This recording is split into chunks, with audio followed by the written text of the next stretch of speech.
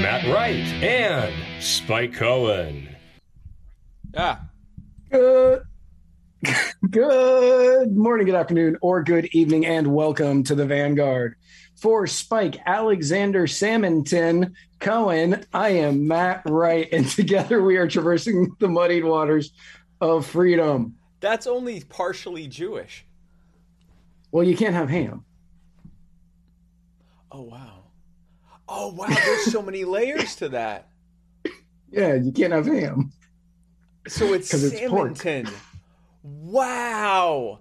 Folks, thanks so much for tuning into this only mildly anti-Semitic episode of the Muddy Waters of Freedom. 50% less anti-Semitic than we typically are, right off the bat. This is a Muddy Waters media production. Check us out everywhere, all social media platforms, all podcasting platforms, all the various platforms. Check us out on all of them. Like, subscribe, and hit bells, and press buttons, and share, and comment, and like other people's comments, and share their comments. Make screenshots of comments from this show and then share those. That doesn't help us. Don't bother with that. But do like these comments. Do make your own comments. Encourage people to like your comments and then go and put it out there to help the algorithm. And again, yes, if you do subscribe, be sure to hit the bell on YouTube. You want your phone to just explode with notification. Give the gift of Muddy Waters today. Yes, first and foremost, allow me to thank the wonderful people at Muddied Waters Media for buying me this cava today. I.e., I bought it. So thank you, me, for this delicious cava I am drinking today. I'd like to thank me for buying this. I'd actually like to thank Le Bleu for this delicious water that I'm drinking. And when I'm finished with this bottle, I'd like to thank Nestle Pure Life. Rare hybrid water episode of this show. Not only not as anti-Semitic, but also only half kosher water. I don't know if this is kosher. So hasn't been it's blessed this by water. a rabbi. So we might offset that lack of anti-Semitism by drinking non-kosher water on the show. Thank you so much, Bula Vinaka. There. Bula Vinaka. This episode, of course, is brought to you by the Libertarian Party Waffle House Caucus, the second largest caucus in the Libertarian Party, and the fastest growing one. At this rate, we will be the largest caucus in the Libertarian Party in about the next year and a half or two, making this the final punchline that it was meant to be. If you'd like to become a member of the Waffle House Caucus, go to the Facebook group Libertarian Party Waffle House Caucus. If you want to become an official voting member, which means literally nothing because we don't do anything, go to muddywatersmedia.com/store and pick up some sweet ass Waffle House Caucus merchandise right there. The Gravy King, Cumberland Cannabis. If you'd like to buy some safe, effective, and ethical, viable, that's not what that says, viable, ethical, and effective cannabis from Cumberland County, Tennessee, then we have some great news for you. Go to cumberlandcannabisco.com and you can get some great CBD and Delta 8 products. It's like weed, except you probably won't go to jail. cumberlandcannabisco.com. Joe Soloski, he's running for governor of Pennsylvania. He is the key to Pennsylvania's success, and if you want to help Joe, this amazing man right here, beautiful man, become the first libertarian governor ever, go to joesoloski.com. That's JoeSoloski.com. And if you'd like to help Jack Casey become... Jack Casey has written 3 books. The first one is The Royal Green. The second one is In Silver Throned. And then the third one is Crowned by Gold, which has finally come out after 17 long years of waiting. That's what it felt like. I have no idea what these books are about, neither does Matt, and we don't really care. But we want you to buy them because he pays us to tell you to. And if they're good, then even better. And if not, then Adderpan is a horrifying game, scares me, and it should scare you. If you want to play a game that makes you fear for your life and have panic attacks for no good reason, go to Steam. Steam is where you can get games like this. I don't know why, but you can get it for $5. And you too, for the low, low price of $5 and the ongoing mental health care that you will need for the rest of your life, for you and your children, you can play Adderpan. And I don't know why they made this. It's just it's horrifying. It is, I don't know why. I don't know what is wrong with Kyle and why he made this. but he did, and he paid us to tell you about it. So here we are. If you want to be really just scared, if you just don't have enough fear and like anxiety in your life, then Adderpan, available on Steam, $5. Fierce Luxury by Ashley. If you want to have some retail therapy after playing frickin' Adderpan, then you can go to Fierce Luxury by Ashley, and a different Ashley than the one we're about to talk to in a moment. But this Ashley, the first Ashley we're talking about, she has high-end bags and accessories like Louis Vuitton, Coach, and Hermes. And you can go to fierceluxurybyashley.com and buy all these things, or you can sell your own there. You can consign your stuff to her as long as it's nice. Don't bring her garbage. And you can consign with her, it's 30% fee that she charges, which is 20% less than most people who charge 50%. Those bastards. But she has solved this problem by doing it for only 30%. fierceluxurybyashley.com or the exclusive Facebook group, Fierce Luxury by Ashley. Thomas Queter says that he can run better than Albany. It's funny because he's in a wheelchair. I don't know. I mean, I feel uncomfortable every time Thomas Queter asks us to make fun of his disability. But he did, and he paid us to. So here we are. Thomas Queter is one of the kindest and most amazing and most principled and most trustworthy and most empathetic human beings I've ever met in my life. I really think that no one is better suited to represent the people of the 52nd District of New York than Thomas Queter. I knocked on doors with him in Binghamton last year, and the passion this man has for helping others is unparalleled. So if you want to help Thomas Queter in his run, get it, for state senate, go to Tom for 52. That's TOMFOR 52.com. Matt? The comments right now are nuts. Eric Brunhammer says, luckily we only have Waffle Apartments near me. I got to drive 2 states away for a Waffle House. And then Scientific Libertarian 2.0 says they have Waffle homeless camps in California. Oh, so it's already off the rails before we've even started. We haven't even gotten to the show and it's gone. That's what happens when you open with Norm. And that's true. Also guaranteeing that our title will come true because Conan will pull all of our money. We already knew we're going to get demonetized. There's not a shot in hell we're getting a penny from this episode. We already knew that going into it. The man just died, and I'm going to honor him. And it's what had to be done. It's what had to be done. Everyone needed to know this. It had to be done. I agree. To know. Now, here is another story of a great person that you should know. She is our guest tonight. And she is running for city council. We actually had her early on when her campaign started, and we are having her on because her election's coming up soon, and she's going to give us an update on her campaign. And I'm going to remember in this moment how to do the transition over to her without it looking weird for a minute. So let's find out together if we're able to do that, folks. Join us in welcoming our guest, Ashley Shade. Please, God, work, please. Ashley Shade, and this... Okay. So close. Oh, gosh. It's because... Okay, wait. Yes! I did it! Ashley Shade with minimal problems there. Ashley, thank you so much again for coming on.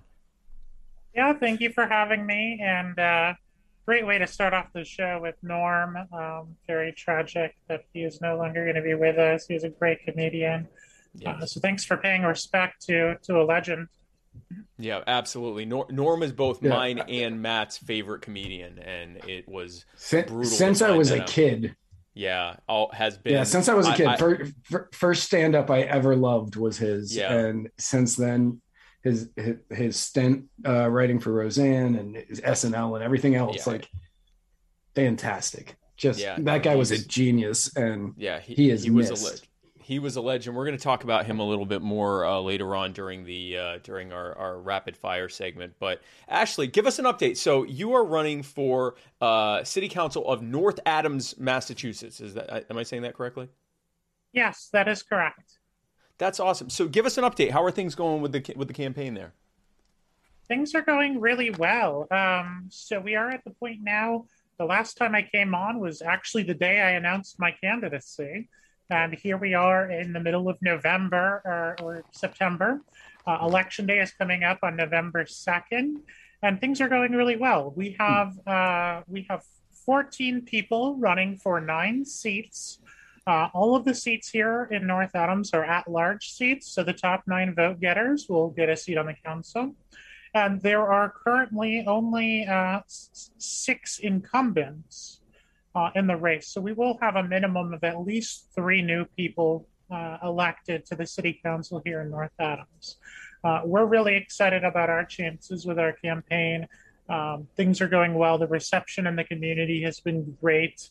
Last month, we were able to table at the Downtown Festival here in North Adams, hand out literature. We got these amazing magnets that have crisis hotline numbers on them, because one of my planks is talking more about mental health awareness.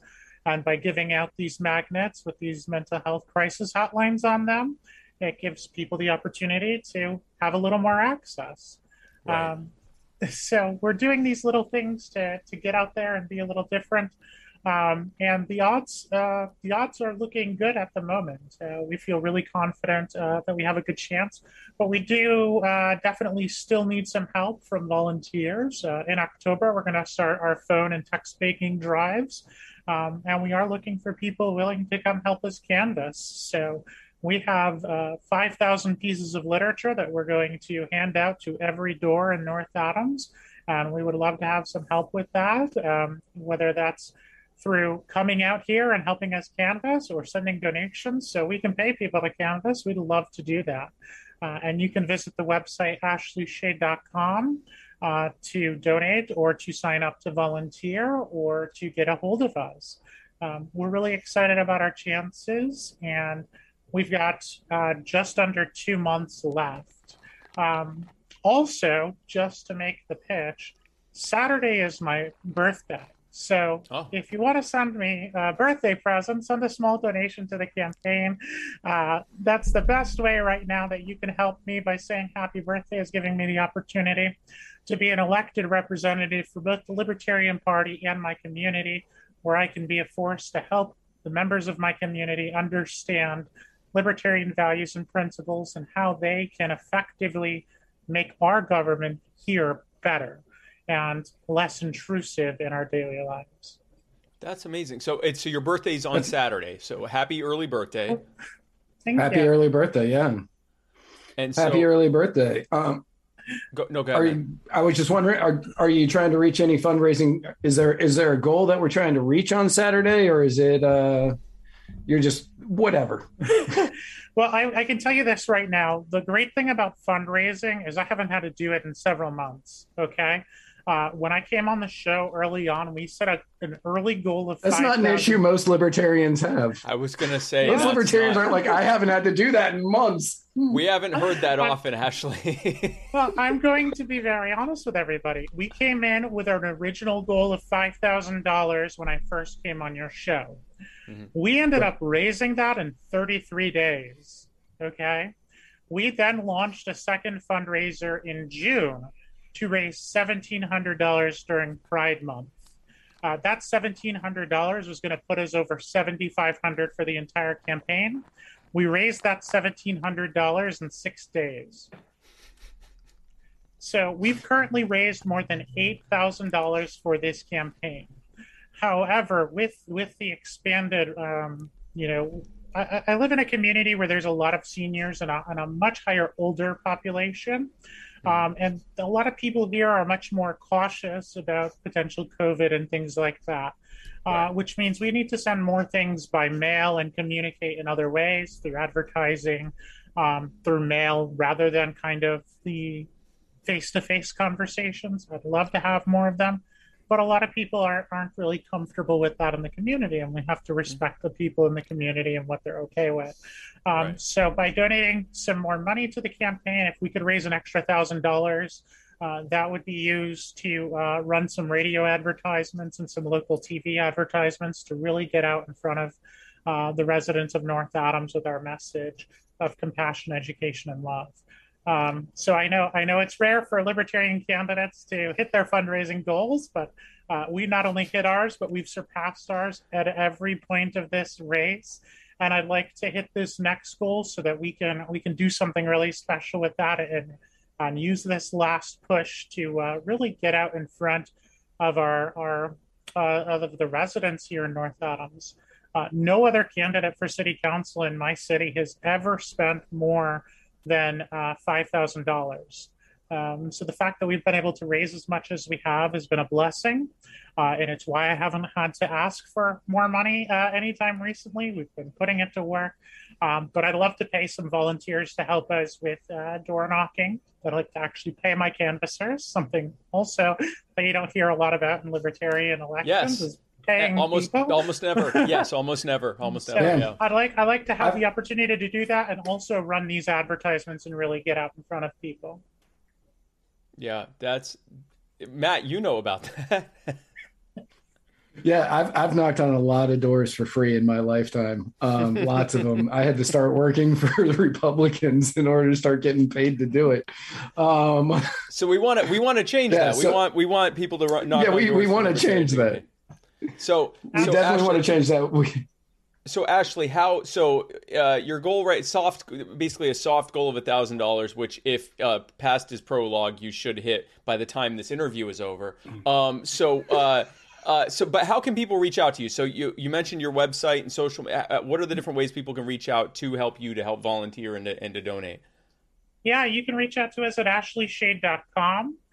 You can also reach us on social media at ashade4office, the number 4. So that's ashade4office on Twitter, Instagram, and Facebook. We are on all the social media platforms there. And again, ashleyshade.com. If you're somebody who wants to have a conversation before you donate and you're willing to make a big donation, you could actually schedule an appointment with me online on my website, ashleyshade.com. We can sit down together. I'd be happy to talk to you and let you know where your money's going to. So if that's something you need, we can do that as well. If you're looking to volunteer, you can visit our website and fill out our form or message us directly on our pages. We'd love to have more people involved. We'd love to raise a bit more money here, and no better birthday present I can think of than helping me get elected to office and share libertarian values and principles in my community. It'll be a birthday gift for all of us to have you in there sharing libertarian. For everybody. Exactly. Absolutely. A gift that keeps on giving. It's the gift that how long is the term? The term is for 2 years. Okay. It's the gift that gives for an absolute minimum of 2 years. 2 years. So Ashley, thank you again for coming on. AshleyShade.com, ashade4office. Everyone go and help Ashley. Ashley, we are always happy to have you on here. You are a friend of the show and a friend of each of us as well. We love you. Thank you again, Ashley. Thank you for coming on. Yeah. Thank you Appreciate so much for having me. I just want to throw out real quick. Sure. We actually have 2 vacancies currently on our city council. So the 2 non-incumbent highest vote getters are actually going to get sworn in on day 1 right there after Election Day.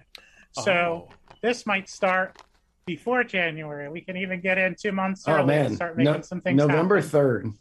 So we can win on November 2nd and get sworn in on November 3rd and get to work.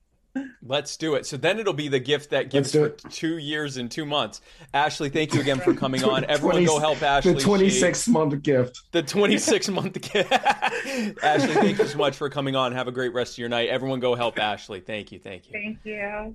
And now we're going to see if I can do the transition back to this where it doesn't cut off me and yes! Yeah. Yes! It's like we have a real producer. I did it. It's not just us fumbling. It's not just us screwing up. I did it. And then, it kind of offsets it then when I celebrate afterwards. So it's totally, I nailed it. Just nothing coming over to this. as our good friend Jimmy Smith, that used to be with the Jacksonville Jaguars, would say, act like you've been there before. But no. Every time it's new. We did it. We transitioned over to this panel perfectly. So, folks, everyone go help AshleyShade.com, A Shade for Office. Don't go there now. Watch the rest of this show and then go over there. Okay? Unless you're like watching on your TV and you have your phone in your hand and you're like playing video games on your phone. If you have an extra, don't turn off this screen. Leave this screen on. Keep this going. And go on a different screen. You have multiple screens. Or if this is like you're listening to the podcast afterwards, then this could be playing in the background and then you can go over there. But then the risk is that you're reading her literature instead of listening to us. So really just, this is a special time for you and for us to really get tuned in here, Matt. And we have quite a bit to talk about. And we will start that right now. We have a lot to talk about, and we will start that right here with the Mudwater Mushroom Coffee Replacement Cacao Rapid Fire segment, brought to you by Mudwater, the most appropriately named product to ever sponsor Muddy Waters of Freedom, because it's got mud and water in it. Folks, if you woke up this morning and said, my God, if I never have another cup of coffee again, it'll be far too soon. Or not soon enough.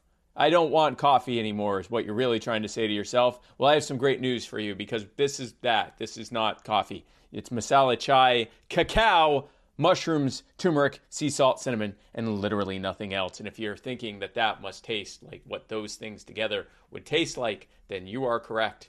It tastes every bit of that. You're going to want to put something on it.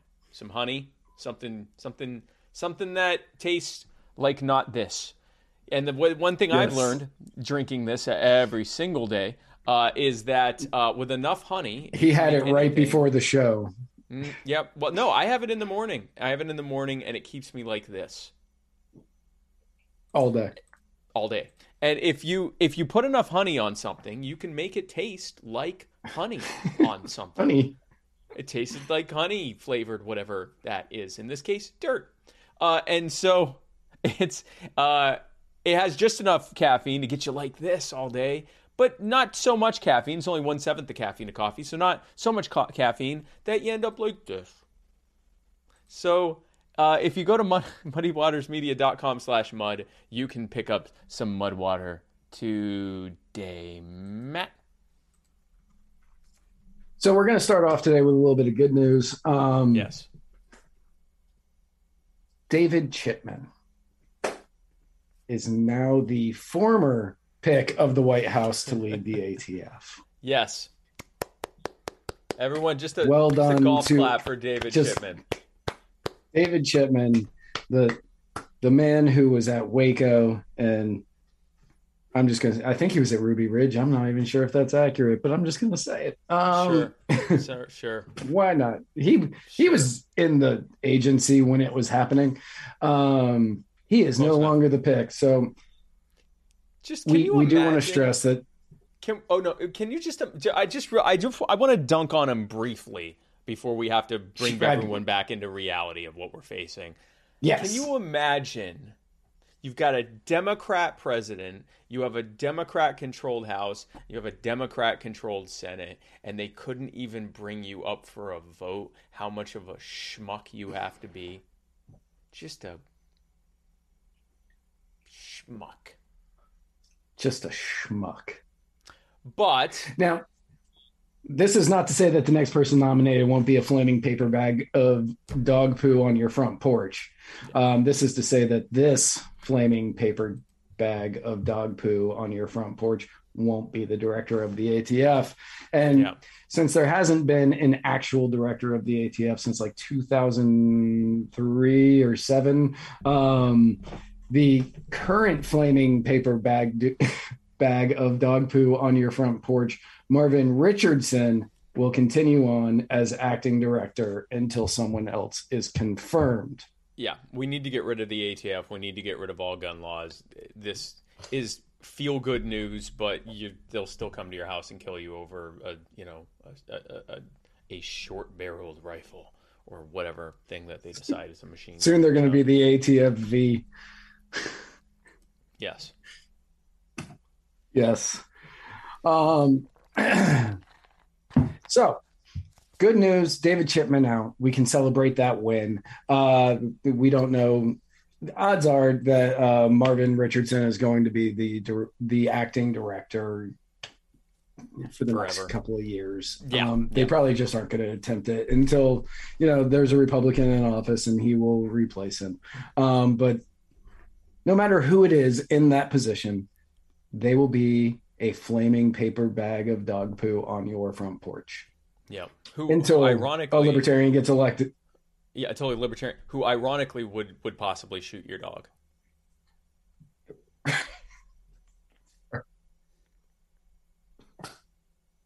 Speaking of people that would come into your house to shoot your dog, but not really. Right. So we teased something big on Clubhouse, and by we, I mean I did. And we have good news. And Janice McKenzie, I saw your comment in the comment section down there. This is for you. That story turned out to be a big nothing burger. Just a big old, so big of a nothing burger. I didn't even make graphics. It was going around online that there's a bill in New York that would force people with communicable diseases into forced quarantine. And if you were to read the writing of the bill, you would be horrified and you wouldn't even possibly believe that somebody would write something along these lines. Even with the political climate today, you'd be like, whoa, this is Australia's quarantine camps aren't written this way. You would be shocked by how this was written. Well, the good news is that bill was initially written in 2015 and has been introduced every session since. Yep. And it was originally written because a nurse that caught Ebola didn't want to quarantine. Yeah. And since 2015, when it was first introduced, the bill has had a co-sponsor once. That wasn't this session. There's never been a companion bill in the Senate. This is like someone has a hard. It's not going to go anywhere. It's not going anywhere. Yeah. But the fact that someone put pen to paper or fingers to keyboard, whatever, and wrote this monstrosity, it was basically the long and shorter of it would be if anyone in government suspects or anyone calls the government to say they suspect that you're sick with anything that could potentially cause someone else to get sick and get and die or have complications, they would take you and quarantine you wherever they wanted to, meaning like a facility.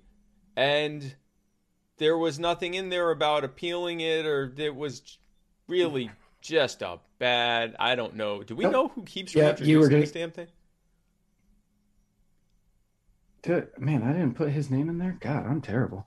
Hang on a second. I might still have it up. No, it's on the page that says Norm Macdonald. I know that. Yes. Yeah, I don't know the guy's name. He introduced it, and he just introduces it every year. I don't know if he's written others. If Jason Lyon is in the comments, he can tell me who it is, because he's the one that did the research for me. So I think he just keeps putting it in so he can be like, look, I'm putting in the bill that's trying to protect you, and they are not going for it, but I'm doing this for you because I want to help keep you safe. And like Spike said, the wording is terrifying, and it goes to show you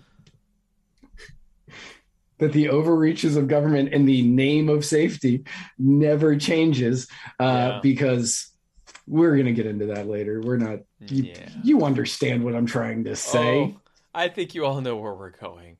But yeah, thanks to Nick Jason Perry, Lyon, Mr. Mayor. But he's not a senator. Jason is wrong. Nick Perry is not a senator. He is in the state legislature. Because it's never had a Senate companion bill. Rick Perry's evil twin, Nick Perry. Oh wow! So Jack Casey, great minds. Jack Casey said Nick Perry, Rick Perry's even eviler twin. So we both went the same place with that. Yeah. So it's terrible. Someone wrote this thing. It's terrible. It keeps getting reintroduced. It's not going anywhere. But thank you to Jason for Mr. America: The Bearded Truth for his diligent research while we were doing other things. Speaking of doing other things, in an op-ed, the West Virginia Senator Joe Manchin wrote, he said, "I, for one, won't support a $3.5 trillion bill or anywhere near that level of additional spending without greater clarity about why Congress chooses to ignore the serious effects inflation and debt have on existing government programs," making Joe Manchin the biggest debt hawk in the Senate? Wait, what? He's the biggest debt hawk? Or the biggest, debt... When was the last time you heard a Republican talk about the debt in any real way? And he's a Democrat. I know! That's why I'm saying, making him somehow... Okay. This is the world we live in now. A moderate Democrat senator in West Virginia is the voice of reason right now when it comes to the debt in the Senate. So, in all fairness, the reason that he is the voice of reason, because even if Republicans are out there talking about it, it's not going to get the airtime, because of course they're going to talk about it now. The fact that it's a Democrat, right? Because they're going to talk about it now. The fact that it's a Democrat that's out there saying, "Hey, yeah, we need to not vote for this because we can't afford it, and it's causing inflation, and it's having serious effects on inflation and debt having on existing government programs," that's going to make news. What added to it was that comment, that op-ed led to AOC tweeting. Did I not put? Okay. Manchin has weekly huddles with Exxon and is one of many senators who gives lobbyists their pen to write so-called bipartisan fossil fuel bills. It's killing people, our people, at least 12 last night. Sick of this bipartisan corruption that masquerades as clear-eyed moderation. Except, according to Manchin, he doesn't have any meetings with Exxon or fossil fuel lobbyists.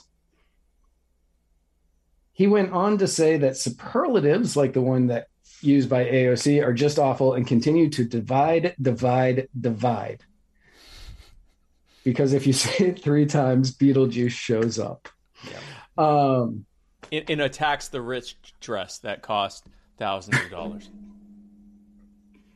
The dinner that cost $30,000. He went on to say, "I don't know that young lady well." Joe Manchin's becoming like my favorite person. I know. I'm enjoying this. Yes. Yeah. I don't know that young lady that well. I really don't. I have met her one time, I think, between sets here, but that's it. So we have not had any conversations. She's just speculating and saying things because she wants to, which basically sums up AOC's entire career. Yes. That's literally, if someone asked me, sum up AOC, I'd say she tweets stuff because she wants to. She's speculating about stuff and saying what she wants to. That's funny. Oh, man.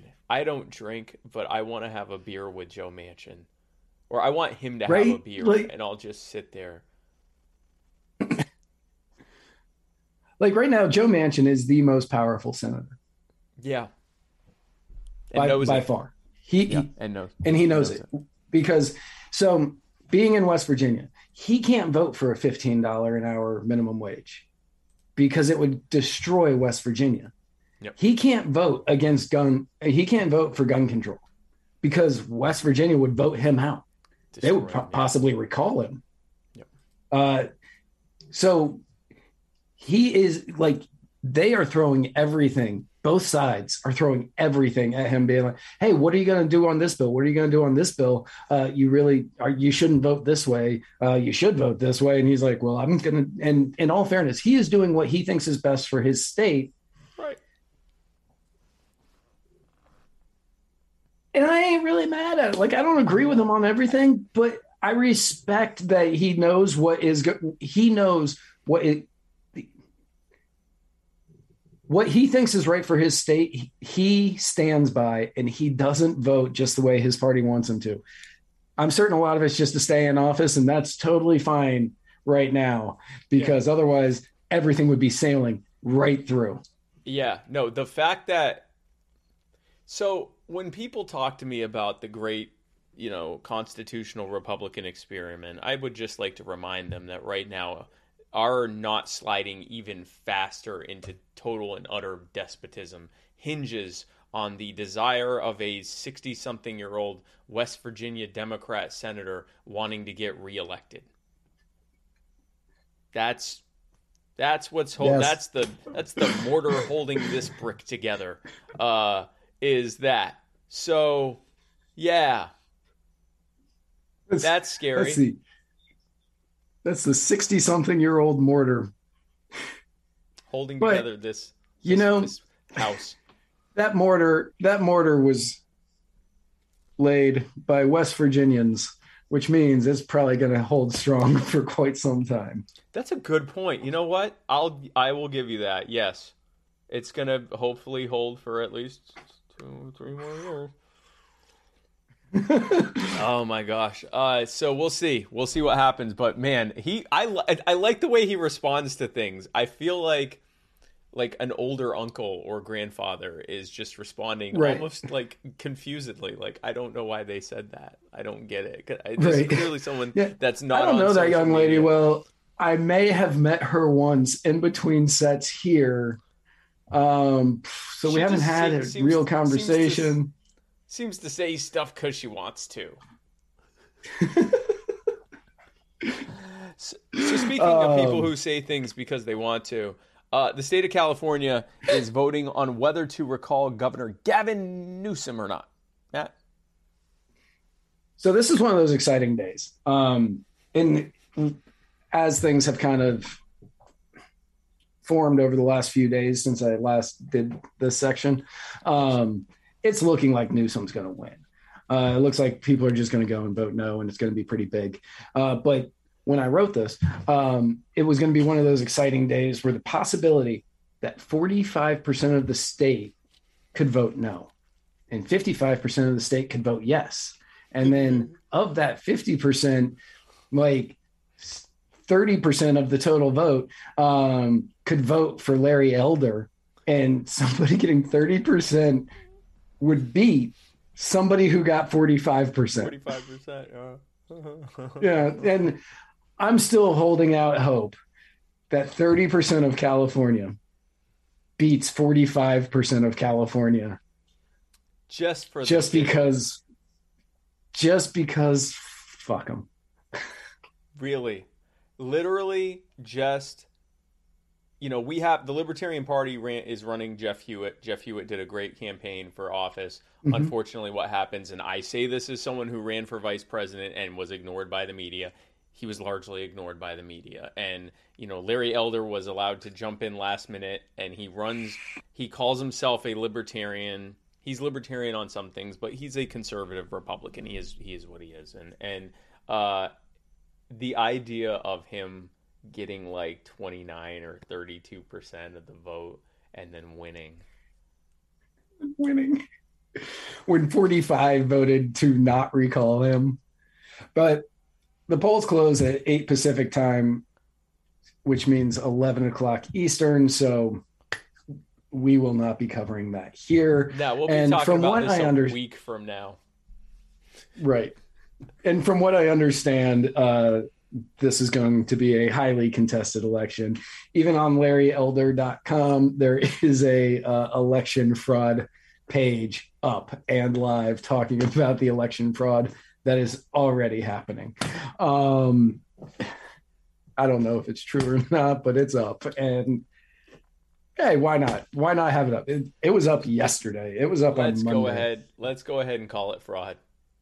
Before we even know the results. It was clearly stop the count right now. Just stop it. Stop counting.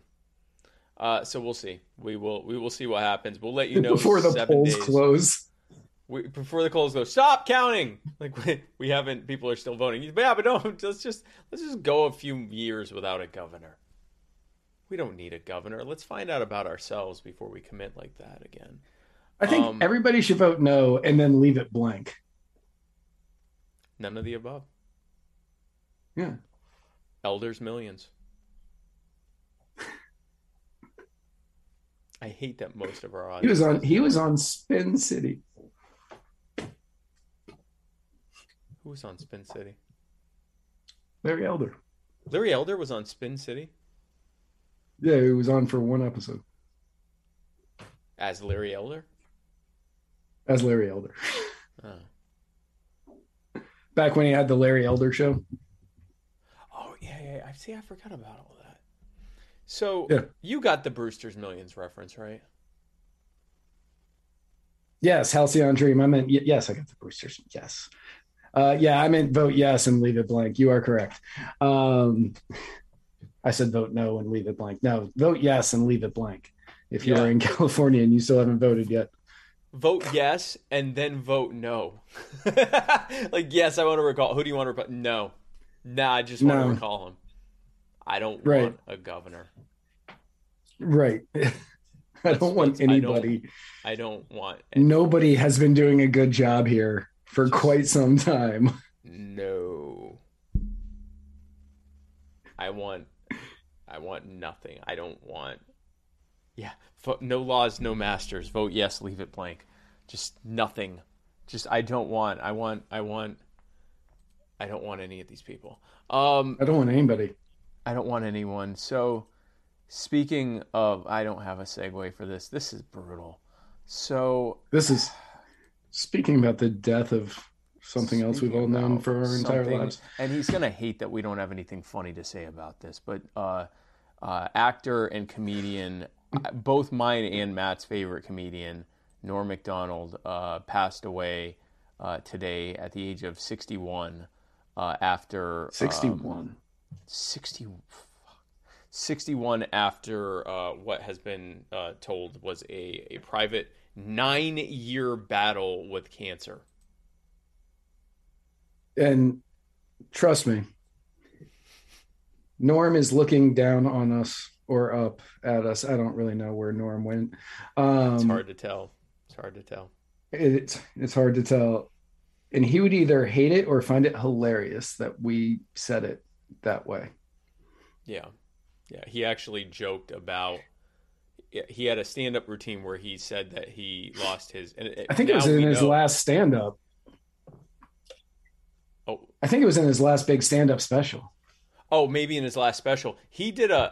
I was going to use that for the intro. He did a thing last year, and he literally spent the whole time talking about COVID. And it was like when it was starting, and there were people still going out, and he was just like, "Yeah, they told me." No one, people come here because they don't want to talk about the coronavirus. And I thought, well, yeah, why would they want to talk about the coronavirus? The coronavirus is terrible. I turn on the news on the way here and it says, the newest count is 50, 200. I don't feel good. And he said, I guess the one thing is we all know how we're going to die now. It's just a matter of what order.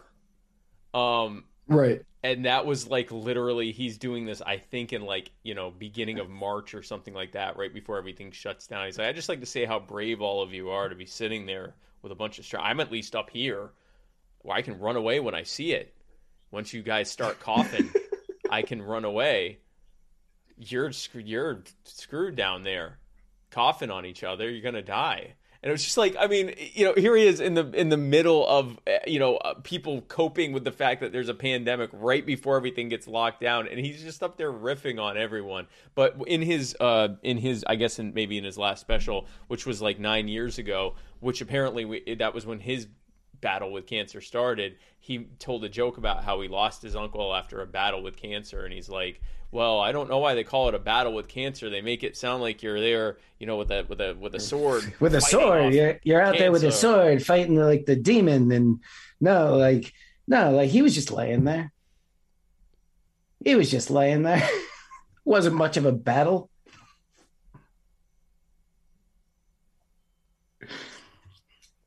So when I was a kid, I got really big into stand-up, and I wanted to do that. As many of you who watch this show regularly know, you probably understand why I never did. But it was because of Norm Macdonald that I wanted to do that. Yeah. Because he was this awkward, goofy looking dude. Like he wasn't like he's not an attractive man. Like he was just weird looking, but he had that high pitched, hey everybody, how are you? Like, it's good to see you. And I'm from Canada. I don't know. And he had this bit that I fell in love with, and I memorized it back then, and that was many moons ago. So I don't have it memorized anymore, but I know the gist of it. And he's like, I was reading in the paper the other day about Satanists in my town. You know this one, right? He's like, Satanists are in the town, and they were doing the satanic rituals, the satanic rituals. And, that I started wondering, like, could you imagine what that was like to be a Satanist and all the stuff you would have to do? And like, you round up your family and you take them out to the woods and you chop them up into an equal number of pieces, and then you throw them in a bag and you sling them over your shoulder, and you're walking out, and you go and you meet the devil, and the devil's standing there, and you say, oh, great Beelzebub, the dark lord of the netherworlds, I have done what you have asked, and I have chopped up my family, and they are here, cut up into an equal number of pieces each, just as you have required me, oh great dark lord. I am here at your bidding, and I am here at your beck and call. Just let me know whatever you need me to do. I believe I have proved my worth. And then the devil rips off his mask, and he's like, hey, it's me, Bob, from work. And you're like, oh, Bob, you got me there. You got me there.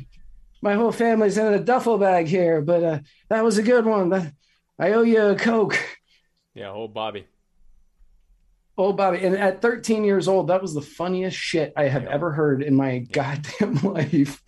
Yep. And it made me want to do comedy. And then Norm went on, like, still being hilarious. He did. He covered sports. He covered politics. He was just the funniest human being alive. Yep. And continued to be all the way up until today. He stopped being funny today. And I think that's, I think if Norm's looking up at us, he's thinking, ow, this hurts. I'm burning in hell. And he'd probably be the only one to appreciate that. It's really tough because someone who is so unassuming in their humor, but also incredibly brave in doing so. So, like, for example, he was the person who replaced Dennis Miller on Saturday Night Live's Weekend Update, and was just delivered it in the most dry way possible. And what actually got him kicked off of Saturday Night Live and Weekend Update was one of the executives of NBC, and I forget his name, was good friends with O.J. Simpson. And I think it was Bob Balaban, but something, Marv Olemeyer or something like that. Anyway.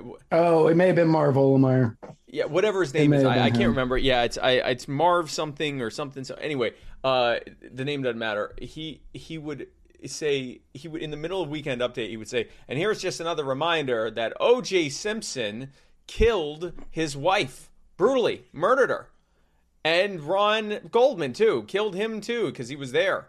And like would do this whole, and it was like sort of like how we do Epstein didn't kill himself. How you talk about this other thing and you go proving, of course, that Jeffrey Epstein didn't kill himself. He was doing that back in the early 90s, like in 92, 93. He's like, he would tell this story about Madonna and he'd say, and then that making it clear that O.J. Simpson on the evening of such and such brutally stabbed to death his wife Nicole Simpson and Ron Goldman, her alleged boyfriend.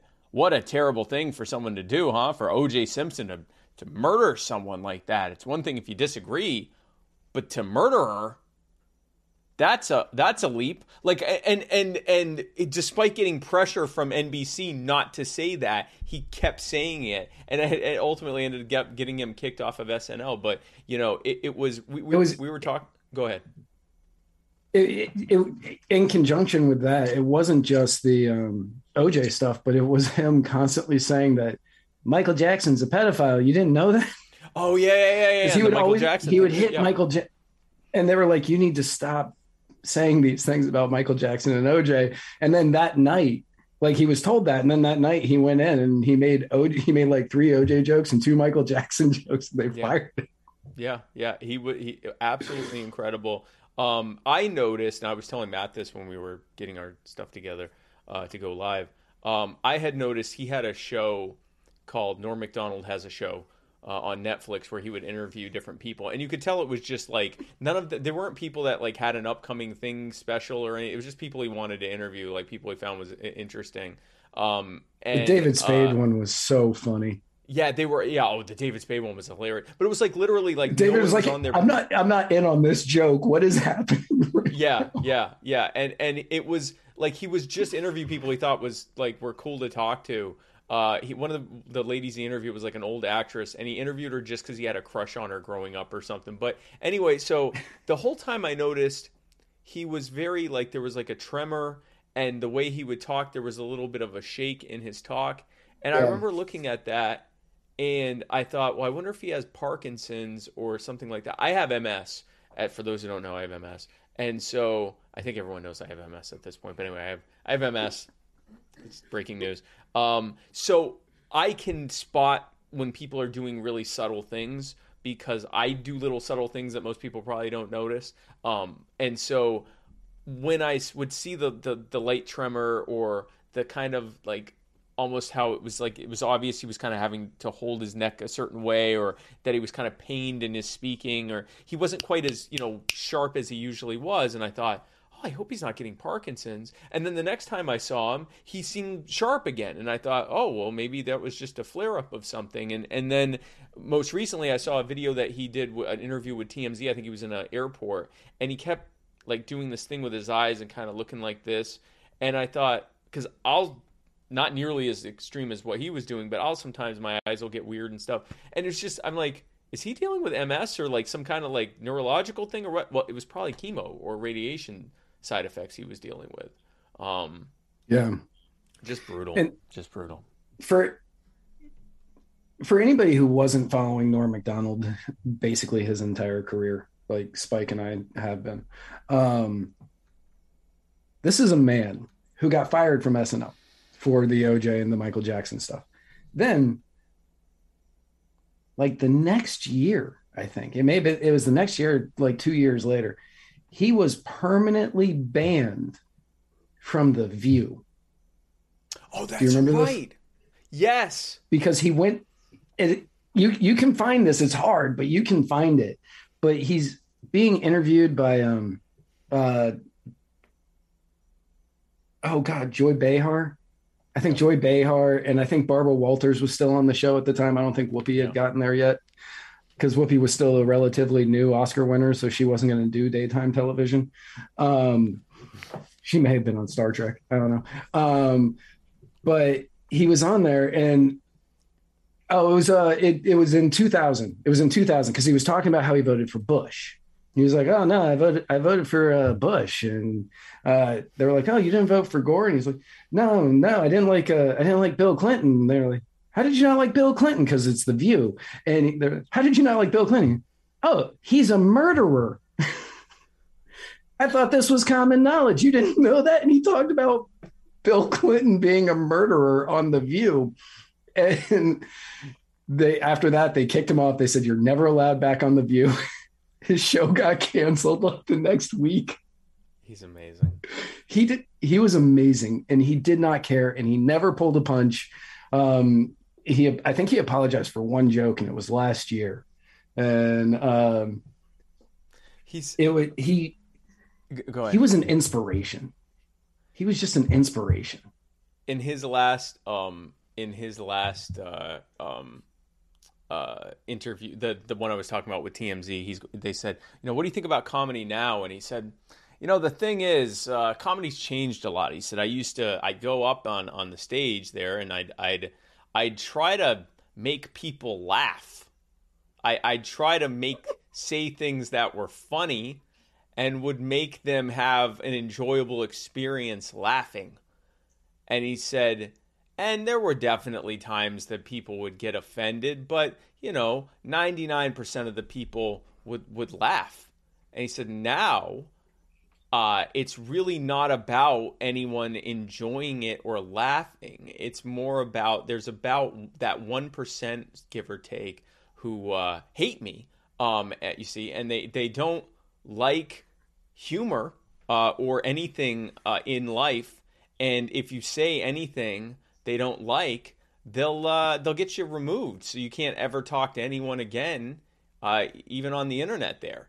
And so I now have to make my comedy for them, and it's a trade-off, because no one's really laughing or enjoying it anymore. I haven't made anyone laugh in a long time, but at least I don't offend that really small group, a very small subset of people there that hate me and you and themselves. And he's doing this whole, and he's like, but it's a trade-off. Comedy has trade-offs, and this is just the newest trade. And it was just the funniest thing to have him do that. And then to see the coronavirus thing he did, I think that was his last time doing stand-up.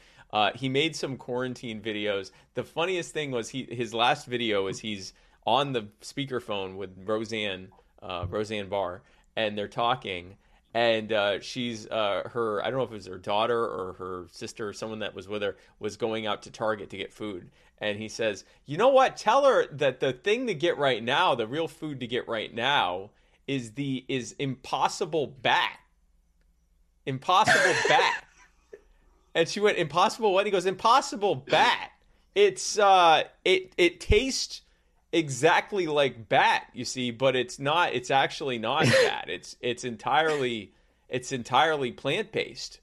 And then that way you can have all of the good taste of bat that we've come to know and love, but without any of the disease that you get when you eat a bat.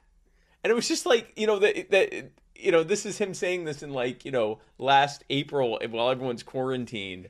And I think that was the last thing, because I think I have a feeling he's been going downhill for a while, because he hasn't really put anything out in about a year. So I think he's been not doing well. But Impossible Bat, that was and then Roseanne Barr, she says, go get some Beyond Bat. And he said, and Beyond Bat, that's what it's called. I thought it was Impossible Bat. There's the different brand. It's just, oh, man. But our hearts go out to Norm's family and all of his friends, and to all of his fans, because he was a legend. And obviously, for anybody that's been watching for the last 20 minutes, you understand that Spike and I both loved him dearly. And he is going to be missed. And I cannot wait to go back through his entire catalog of so offensive material.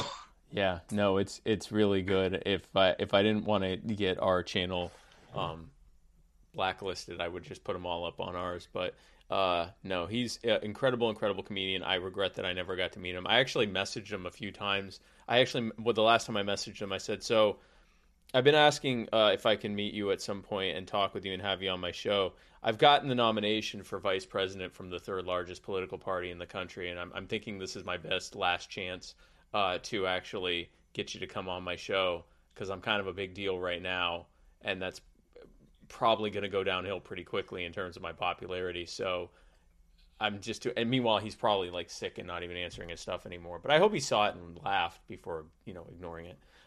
So I would have laughed so hard if he responded with, "Let me know when you hit number 2."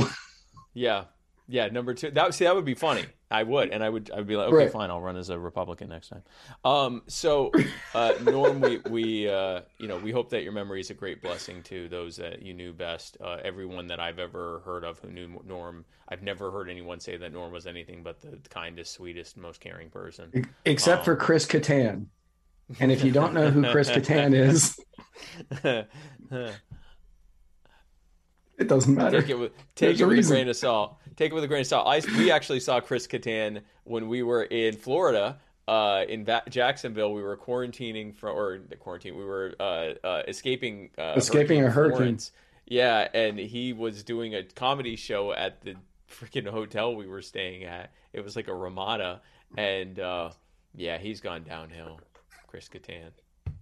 So I hope Chris Kattan's memory is a blessing to anyone who may have heard of him at some point. We are now going to... Sorry, hang on. Scott Greer, my favorite Norm joke. There are 2 types of cliff divers, world champions and stuff on a rock. Yeah. No, that's good. My favorite one is the bat joke, the moth joke, but... The moth joke. Matt will divorce from this from Muddied Waters if I ever tell the moth joke live again. If he, right. The last time right, because it was 25 minutes long. One of my favorites from him, it was when he was on SNL, and he said the college album charts came out this week, and leading the college album charts is Better Than Ezra. Coming in second, Ezra. Oh man, that was funny. People are saying they remember how terrible the moth joke was. It was good. I was Justico, you left the light on. Yeah, no, he gets it. He knows. I was going to open this by saying, hey, Matt, I don't know if you heard, I bought a farm. And then it go into a whole thing about, and I got 3 daughters, and one of them is very attractive. The other one slightly less so, and the third one is just she's ugly. She's not very attractive at all. And one day there was a traveling salesman that came through, and no, I'm not going to do it anyway. So we are going to go to our next segment, which also drags on sometimes, which is the personal injury attorney, Chris Reynolds, attorney at law, anchor call-in moment, where you can go to anchor.fm/muddied waters, and you can leave messages and donate to us. Actually, we need to change that because it is no longer donate. Oh, it is no longer donate. Well, so first thing you can do is you can leave messages for us, and we will play them right here. And then here's the other thing that you can do there, and that's you can become a member. Become a member by going to anchor.fm/muddywaters/subscribe. I'm going to work on that.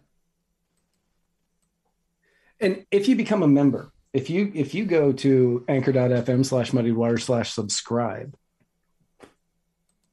there are a lot of good benefits. If you are watching us on Facebook right now, unlike Nick McKimmey, everybody press F for Nick McKimmey, who just got his second 30-day ban. You can be invited to the private Facebook group for Muddied Water subscribers. And the moment you get in, you will get a coupon code for 10% off on anything in our store. 10% off anything in our store.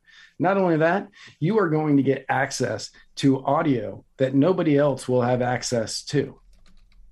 Not a single other soul will have access to this audio. And on top of that, as if 10% off in the store isn't enough, and as if having access to exclusive audio isn't enough, once a month we will be holding a muddied Zoom where you will get the access code to join a Zoom call with Spike, me, Jason, Cajun, Eskimo. We don't know who's going to be on these calls. We know we will. We will. And we will have others coming in. And sometimes we're going to be talking about a specific topic. Other times we're just going to be on there to BS, but you could talk with us directly in that Zoom call that will be aired live to everybody else who isn't a member. Yeah, and then everyone the audio gets to will watch us. Everyone gets to watch us hang out with you and not them. Right.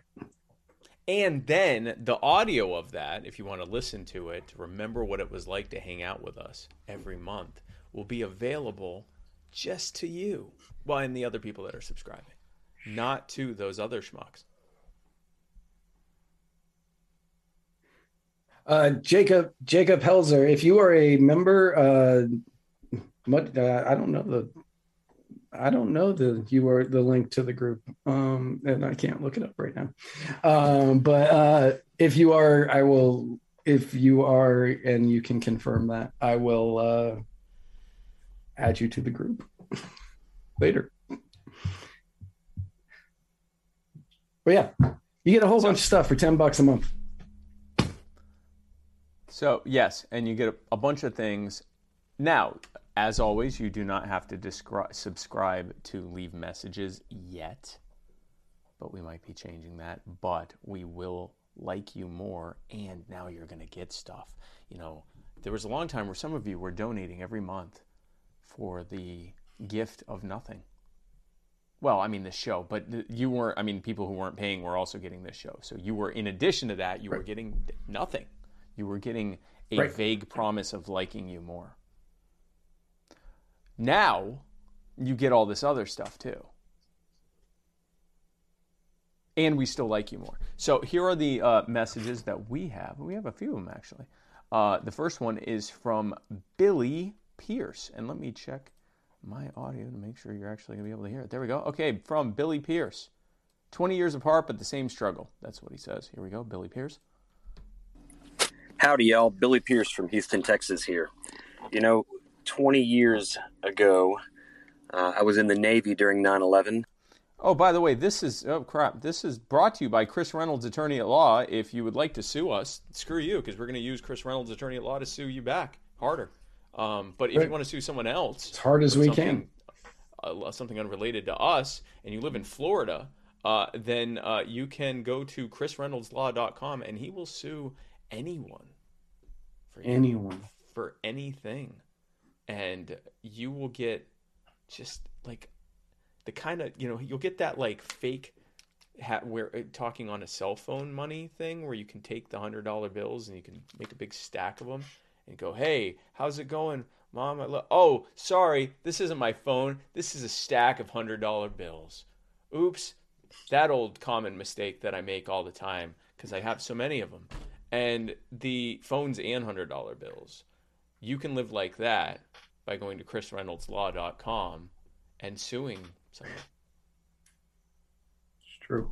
Okay, let's go back to Billy Pierce. I deployed 8 days after 9/11, and before I left, I had to sit my 4-year-old daughter down and explain to her what had happened. And I still remember struggling to come up with the words to explain what was going on and how it changed the world. Well, now I've got another 4-year-old daughter. I have 5 girls, and I've got to sit her down this weekend and explain to her how the world is changing and what's going on with the vaccine and the pandemic and the mandates and the authoritarianism that we're seeing from our government. And just like 20 years ago, I'm struggling to find the words again. Any suggestions? Oh, now I want to say you're talking to two childless men here, but sure. Well, well, I'm. You know what? You're talking. You're talking to. Right. So what I was going to say, I was in a clubhouse room and Billy Pierce was in it, and we were talking about raising kids and stuff like that, and I was saying, it's weird because I've lived my entire life with no children, and then now I'm dating this wonderful, beautiful, amazing woman, and with her came these two incredible children, and it's a bizarre thing. And Billy was like, "What you are doing is the epitome, the epitome, if you will, of libertarianism, because you are voluntarily stepping into that role and being there and doing your best at this role." Wow. Voluntarily. Yeah. You don't have to be there. You could walk out at any moment, but the fact that you are staying. And then he went on to give me some other parenting tips that were amazing and poignant and beautiful. And Billy Pierce's, he should be in charge of anything that somebody should be in charge of. Because Billy Pierce, I feel, could do a fantastic job at anything that he decides to, except when it comes to explaining this to your daughter. And how do you explain this to your kid? We're going to get into this a little bit later. Yeah. We're going to get into this a little bit later.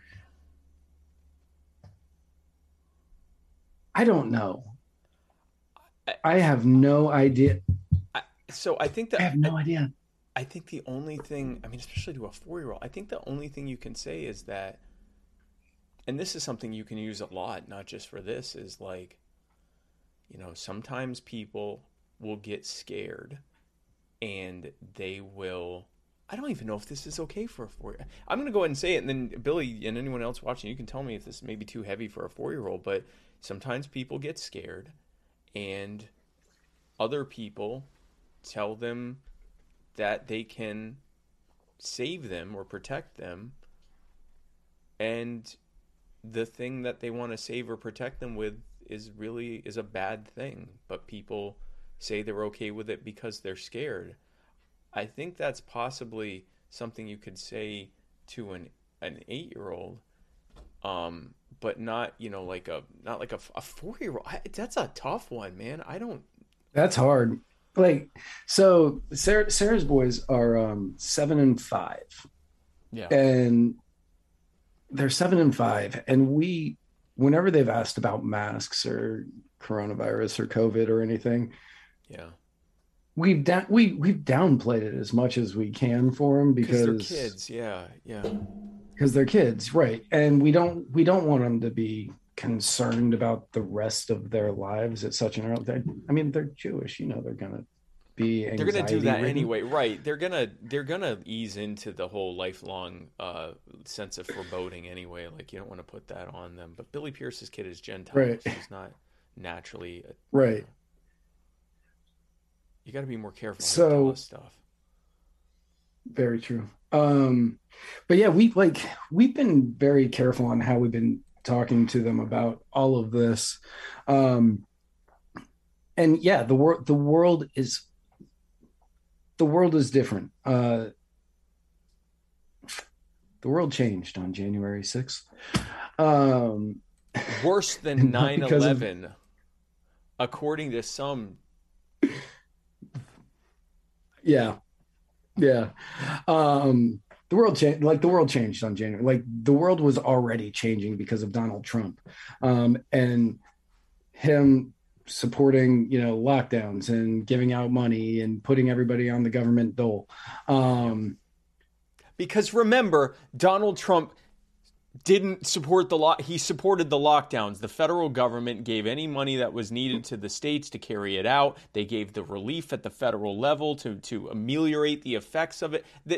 Donald Trump tweeted about how it was bad for the economy while, as president in his actual executive capacity, fully supporting it from soup to nuts. Right. Anyway. And since then, everybody's just been running with it.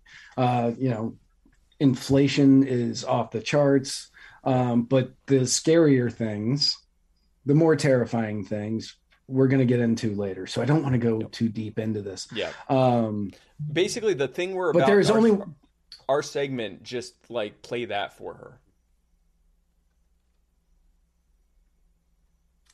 I have a feeling you might want to edit that segment.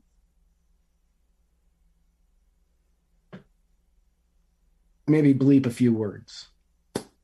Oh, take out the cussing. Yeah. Right. Yeah. Yeah, like she's 4. She doesn't need to learn the words that I might say. Just show her the dystopian nightmare scenario. But without it's going to be our future. I don't. Yeah, this is just your future, sweetie. I don't know. I don't have kids, and I tend to, like, the kids that are in my life, I tend to talk to them like they're small adult humans, and so I don't get into complex ideas with a 4-year-old, but I don't really know what that. I'm not sure you can really talk about that with a 4-year-old in a way that's not either going to go over their head or scare them, just because it's a high level concept, and it's kind of scary. Like, it's a scary thing. It's a scary. It is definitely a scary thing, and they're having that conversation on 9/17 or so when he had that conversation with his daughter the last time. Yeah, the world was a different place immediately after that. And you saw it. The government overreach happened fast, and it happened swiftly, and it was overreaching. You had, the Patriot Act, you had Homeland Security, you had getting patted down every time you went to the airport, you had endless wars. You had all of this happen very quickly. And anybody who could read the future, which should have been everybody, this wasn't going to end. This is just that was the new normal starting that day. And if we don't want that to happen again, well, we're gonna get into that. We're gonna get into it. But that's a tough one. It's so hard not to right now, though. It's hard. But and Billy, I wish I had a better answer for you. You are a guiding light to so many people, and you have such great advice for everybody. I wish I could have returned some right now. Yeah. But we're gonna show you a video later that you can show her. That might help. Here is something from Alex Boyer, DBHW. I don't know what that means. Hello. Alex from Virginia calling in on the personal injury attorney, Chris Reynolds, attorney at law, Anchor call-in moment. How are you guys doing? Hope You're doing all right. Good. Hope you had a great weekend. Hope you're going to have a great week.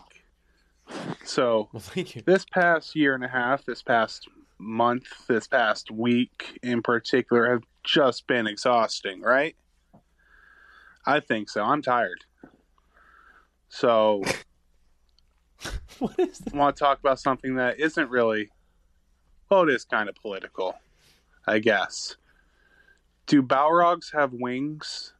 I'm in the camp that they don't have wings, but they do look cooler with them. So what do you guys think? All right. Have a good one. Balrog from Street Fighter? What? Balrog. Balrog is M. Bison from Street Fighter. Oh, BAL. BAL. From Tolkien. Oh, the monster from... Oh. Yes. Yeah. Based on pictures I'm looking at right now. Yes. Balrog was in the cave, right? Man, I saw that movie in the theater and I haven't seen it since. Balrog means demon of might. They are fire spirits. And yeah, I'm going they have wings. Yeah. I'm going they have wings based on a rudimentary Google search and the National Museum of Denmark for their profile picture of a Balrog. Yeah. So we're gonna go with they have wings. Yeah, they have wings. They have wings. Here is here's a question from James M. Ray, probably also about Balrogs. Hi, Guy on left and Spike. This is James M. Ray calling on the personal injury attorney Chris Reynolds, attorney at law, anchor call-in moment.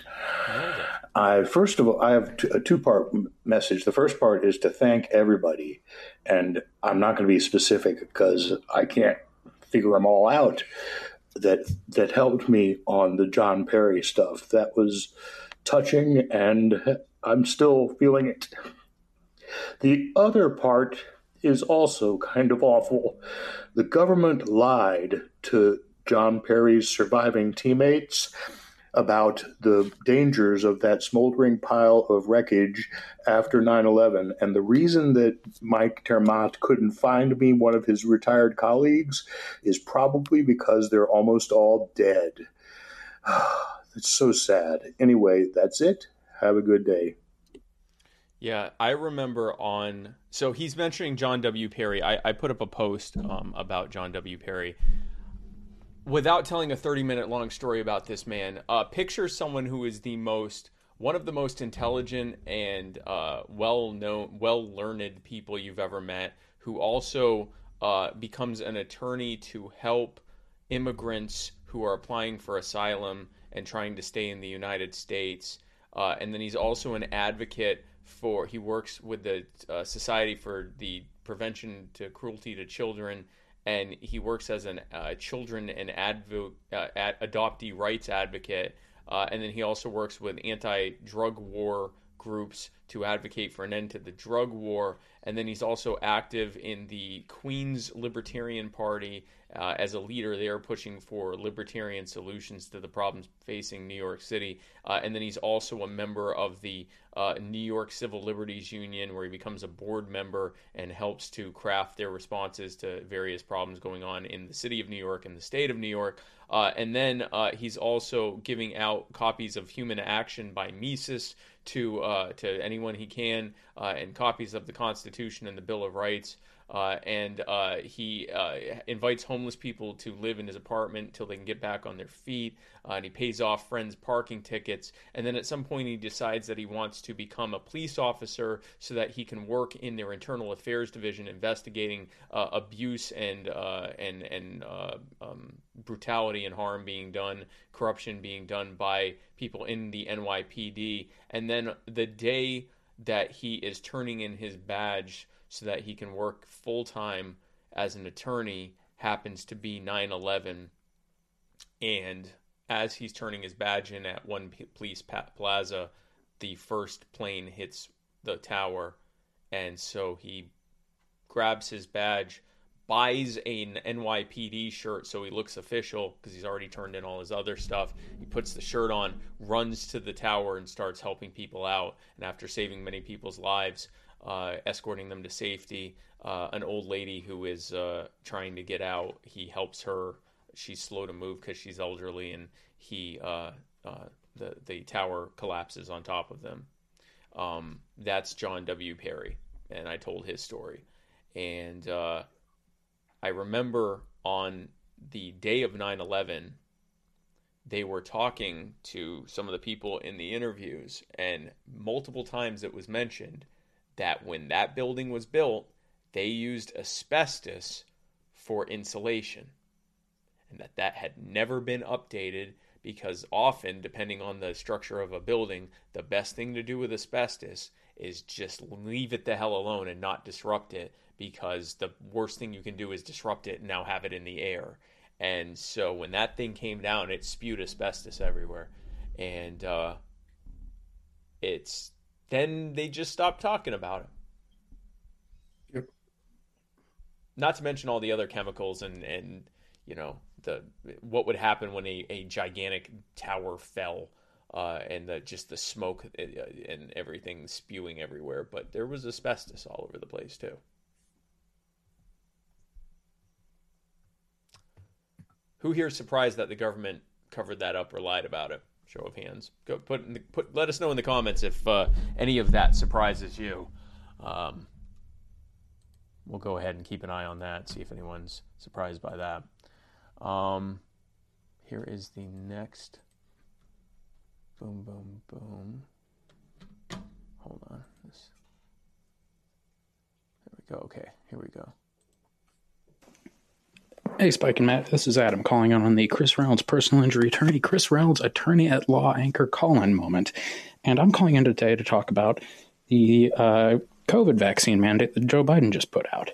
I work for a large company that has said that once it is all squared away, they intend to fully comply with this mandate and require everyone to either get vaccinated or submit to weekly COVID tests.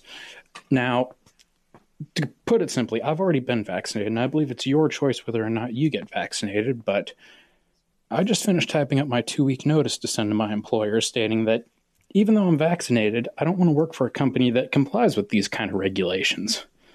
I haven't sent it in yet because they haven't said they're going to be doing this. They said that they will once it's officially required. But what's your guys' thoughts on this? I'll let you start with that one, man. Well, Adam, one, thank you for all of the donations you give us on YouTube. Thank you. Thank you. So,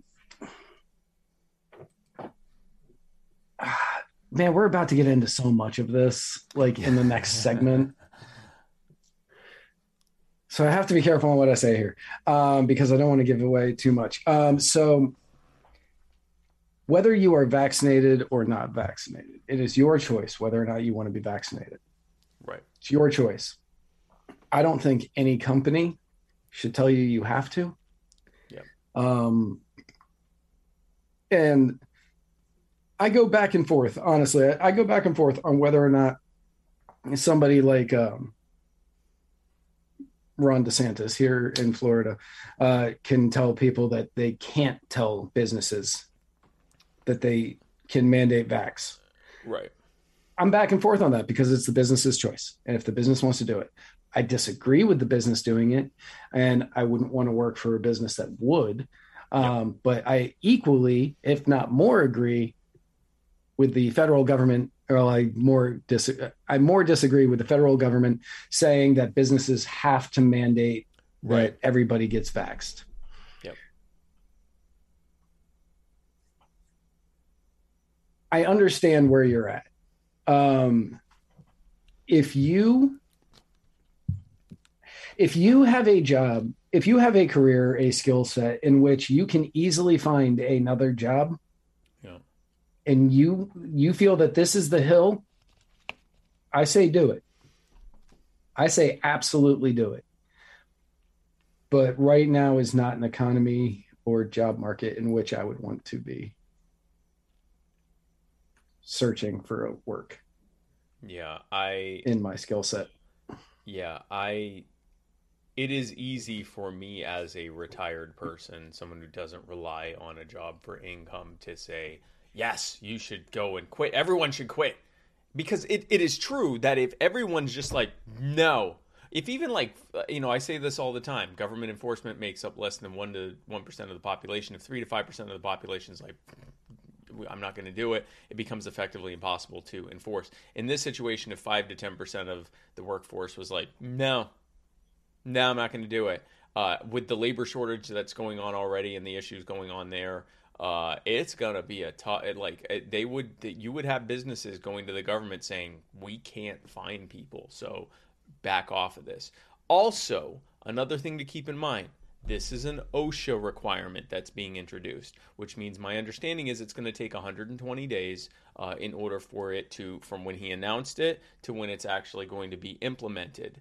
I think when you look at the number of lawsuits that are going to be involved, the number of states that are saying that they're going to fight it in court and otherwise, I think you're going to see vaccine mandate sanctuary state legislation. I think you're going to see a lot of stuff.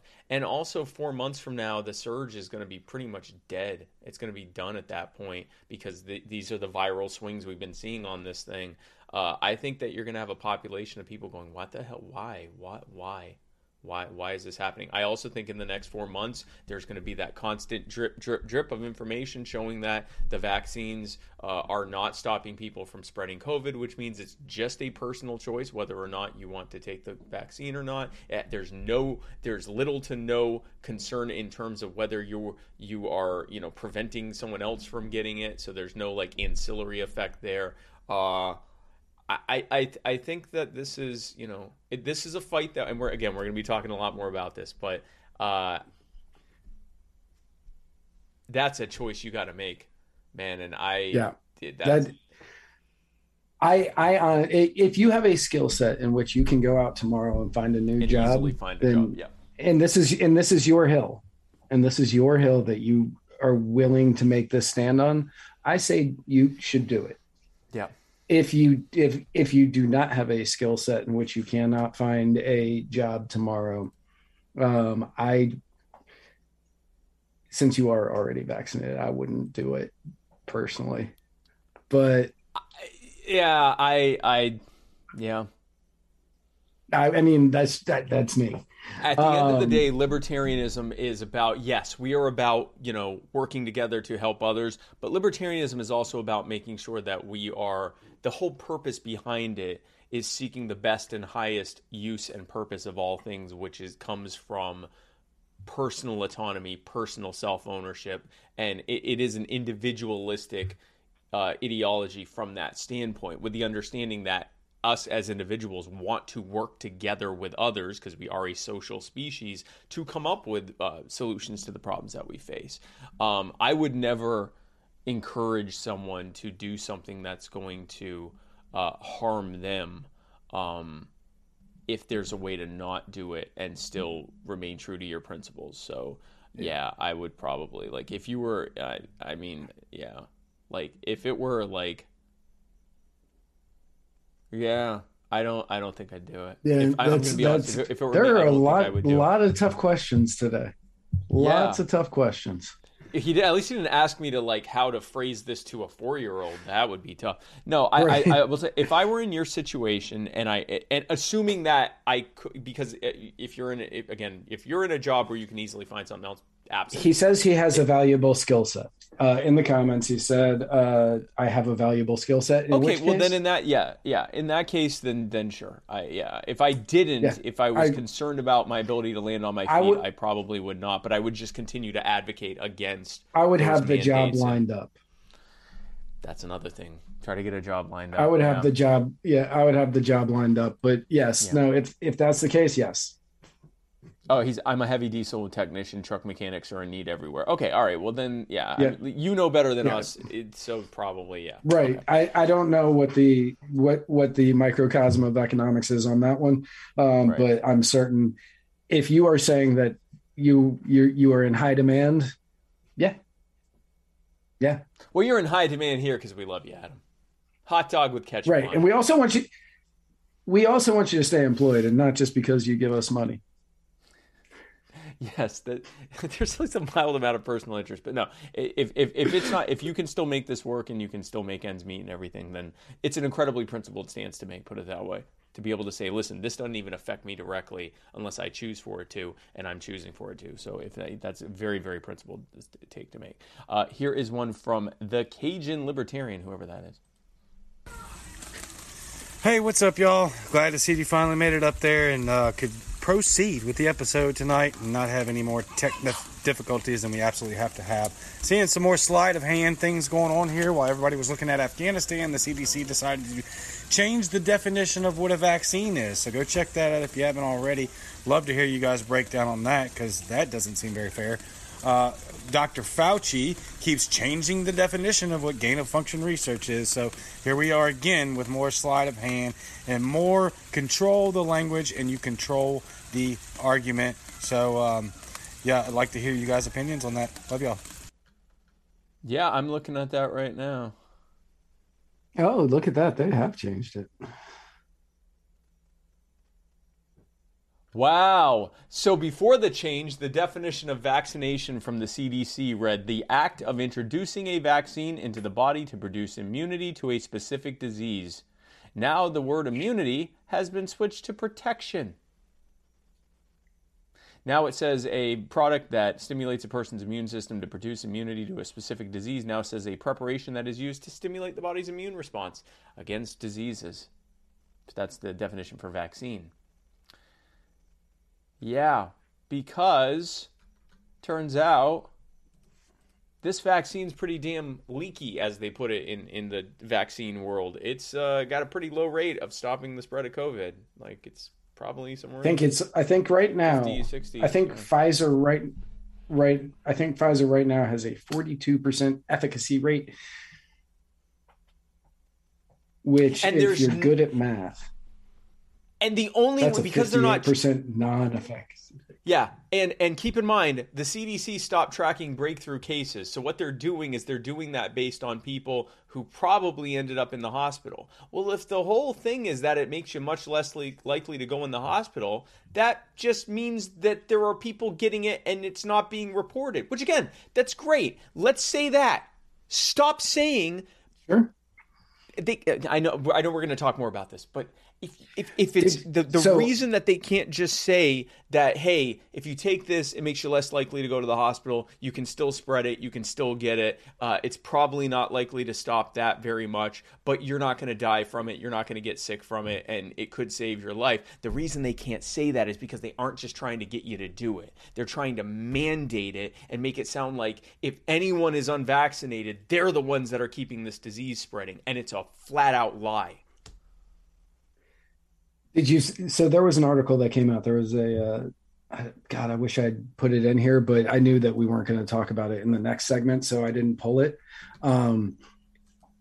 They're saying that like 50% of the hospital rates are coming from people coming in to get tested for COVID, and they get positive tests, but they're like, so do I stay? And they're like, no, like, you're fine, you can go home, but they're counting it. And that's like 50% of the people who are being counted as the hospital rates. So while the hospital rates are climbing, a lot of those people are just going in, getting tested, turning around, going home. You know, one of the most incredible things to me about this vaccine is that unlike every other treatment ever, there's no placebo effect.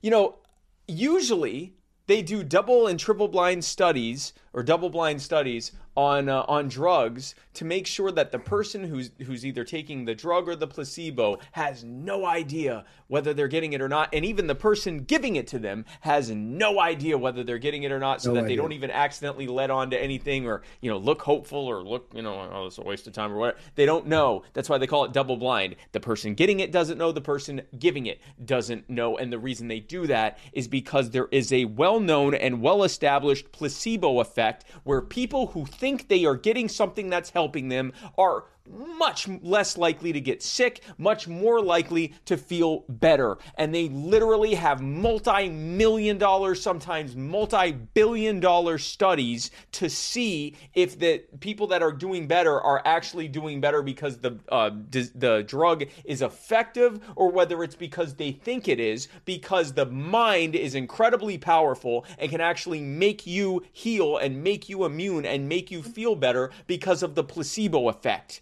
Except for these vaccines.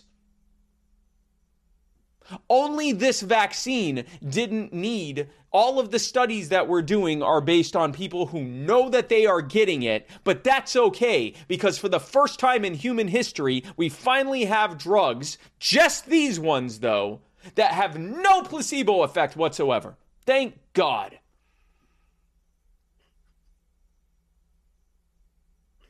Now that you're all riled up, let's go talk about something Let's go talk about very calming. Yeah. So just so everybody knows, the original title of the show is the name of this topic, and it's called Vaxdate. And then I changed it to this episode is going to be demonetized because I thought that would be funnier. Well, and true. So, yeah, and true. Especially after Spike played Norm Macdonald on Conan at the beginning. Got it out of the way. We're already going to get demonetized. It's true. So last Thursday, as we all know, Joe Biden did something so implausible it could only be true. He looked all of America in the eyes and said, if you own a company with 100 or more people, you must require vaccinations or show weekly evidence of a negative test, or those employees will lose their jobs, or the companies will suffer $14,000 in fines for each infraction, with $140,000 for repeated infractions. This is not about freedom or personal choice. Yeah, it is.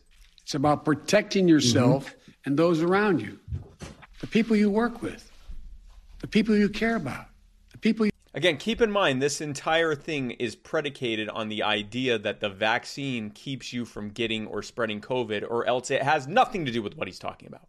You love. My job as president is to protect all Americans. So tonight, I'm announcing that the Department of Labor is developing an emergency rule to require all employers with 100 or more employees that together employ over 80 million workers to ensure their workforces are fully vaccinated or show a negative test at least once a week.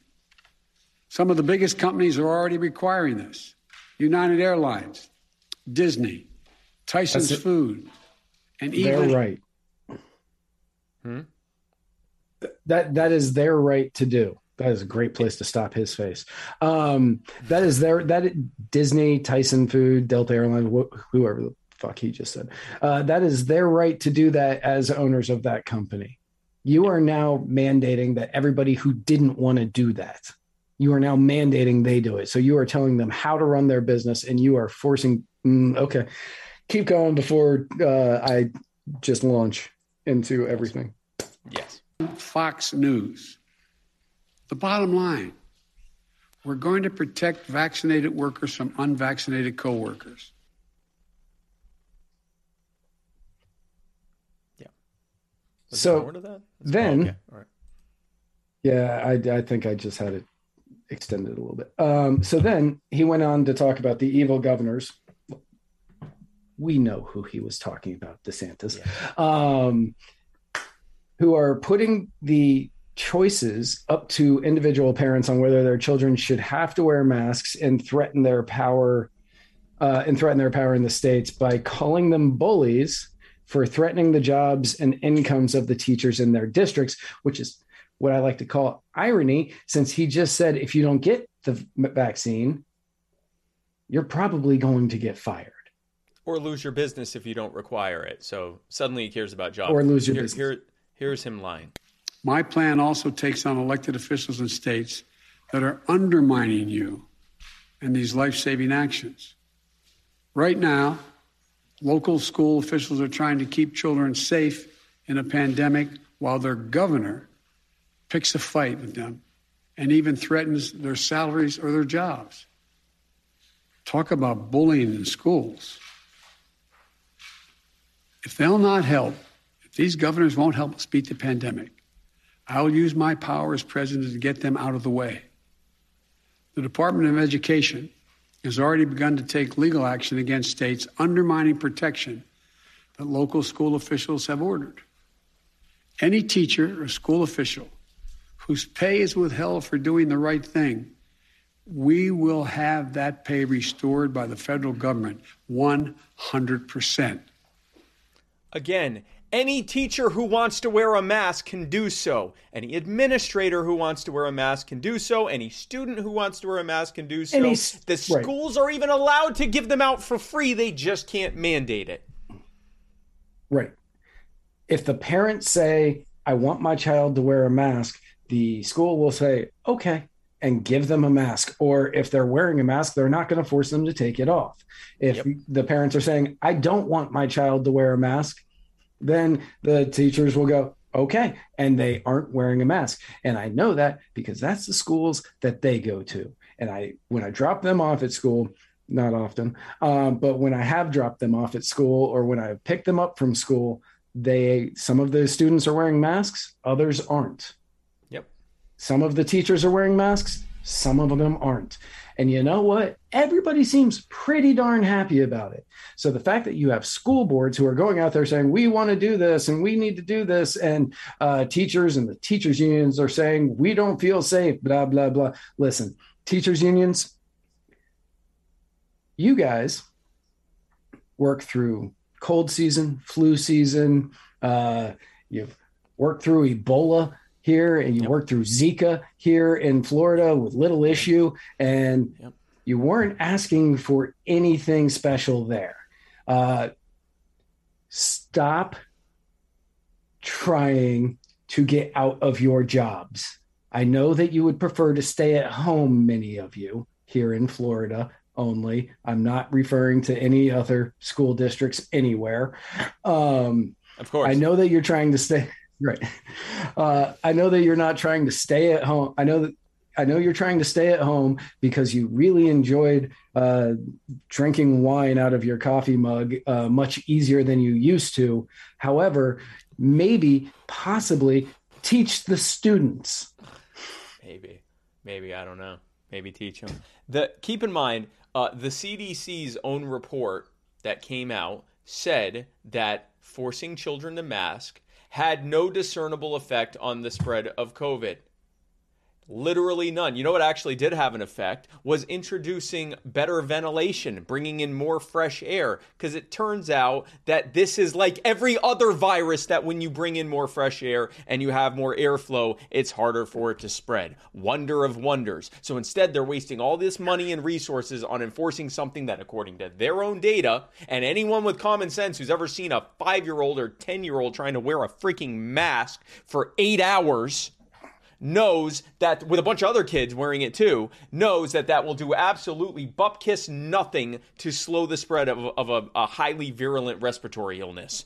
Also, let's keep in mind, does anyone want to take a guess how many children, I want to say under 18s, how many minors, how many Americans under the age of 18 have died during this entire pandemic? Okay, keeping in mind that we know of at least somewhere between 5 and 5.5 million have contracted it. So knowing that millions of that we know of, which means millions more have gotten it, we never knew because they didn't even get sick, didn't feel anything, didn't know. So at least 5+ million have gotten it. Do you want to guess how many have confirmed as dying while having COVID? Not necessarily that they died from COVID, but that they died while having COVID. Do you know? From 0 to 18? From 0 to 18. I think it's 412. It's slightly higher. It is either just under or just over, I forget now. It's around 500. This virus has a case fatality rate of 0.0001%. I might be off by a zero, but I think you're off by a zero. Yeah, 0.001%. 1/100th of 1% have died. No, yes. 1/1000th of one. No, thousandth. Yes, it's 0.01% have died of this disease. Yeah, that's 100. No, 1,000th. Wait, so 50. No, because it's 10. It's a 10th. It's a 10th, 100th, 1,000th. So 001. Less than 1/100th of 1% of children. It is such a small number. We're having trouble figuring it out. And at that low of a rate, that inevitably means that the children who were dying were children, and it doesn't make it okay that they died. I'm just saying that they probably were already immunocompromised or dealing with a deadly illness. They were either or morbidly obese or had multiple other issues. You are not hearing stories of otherwise healthy children who were going to school and were dropping dead of COVID. It's a lie.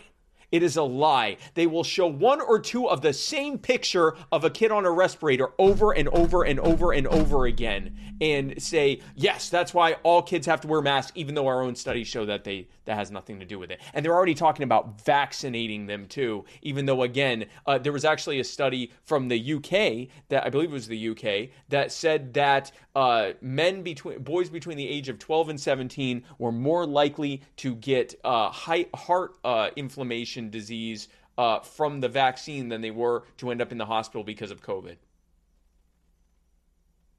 but Governor DeSantis is the bully, and we're not a fan of Governor DeSantis. So,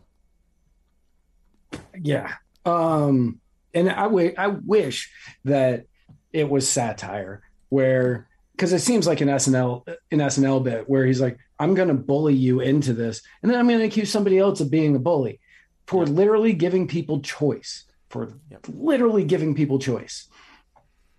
It's not satire. The world we live in it's no longer satire. We cannot write comedy as good as what they're giving us, but this comedy is just pissing me off. He then went on to speak about the booster shots that are going to be coming in order to give people continued protection from COVID. And there's going to be more on that in a minute, as their vaccines become less effective against new variants and the immunities in the body wears out. Now, remember, 42% is Pfizer's efficacy right now. With the Delta variant, the Mu variant is now out there. I'm certain it's going to drop, which is why they are going to need these boosters. Yep. 58% ineffective. Yep. Now, again, very more effective than that in keeping you from getting sick, as we understand it. But in terms of stopping you from getting or spreading COVID to others, which is the whole purpose behind a mandate, that it's not just, your own personal choice to make with your health. It's about being able to spread it to others. It's all a lie. And remember back when people would suggest that there were going to be booster shots and it was right-wing Trumper, QAnon, alt-right Nazi propaganda, and you're going to get blacklight. Yeah, no, it's all true. It's all true. It was always all true. And they always said it was always knew it was going to be true. Last April, I think, Thomas Massey tweeted, and he said, mask mandates lead to vaccine mandates. And everybody said that he was a conspiracy theorist and he was QAnon and he was crazy and he was the most dangerous. No, that was before that. Never mind. He wasn't called the most dangerous man in Congress. That was Karl Rove, I believe, that said that. But he was called all of these things, the Alex Jones conspiracy, blah, blah, blah, blah, blah. Yep. Except now he can sit there and say, I was right, because the mask mandates led to this. If you complied to this, they expect you to comply to this. And we shouldn't have complied then. And we sure as hell, if you want to get the vaccine, get the vaccine. Yep. If you want the vaccine, get the vaccine. If you don't want the vaccine, this is the hill. Yep. This is the hill. Because if you think for 1 second that they are going to sit there and say, well, they took this one medicine that we forced them without any fight, there is another medicine coming. Yep. And it's coming real quick. Yep. Now, of course, again, Matt and everyone else watching this, I have to be clear in saying that the purpose of this vaccine mandate is to get it out to as many people as possible, because this is a serious virus and we don't want it spreading. We don't want people getting sick and dying. And it is absolutely crucial to make sure that every single American is getting this vaccine, which is why all of Congress and their aides and all of the Supreme Court and everyone who isn't in the executive branch of the federal government is completely exempt from it.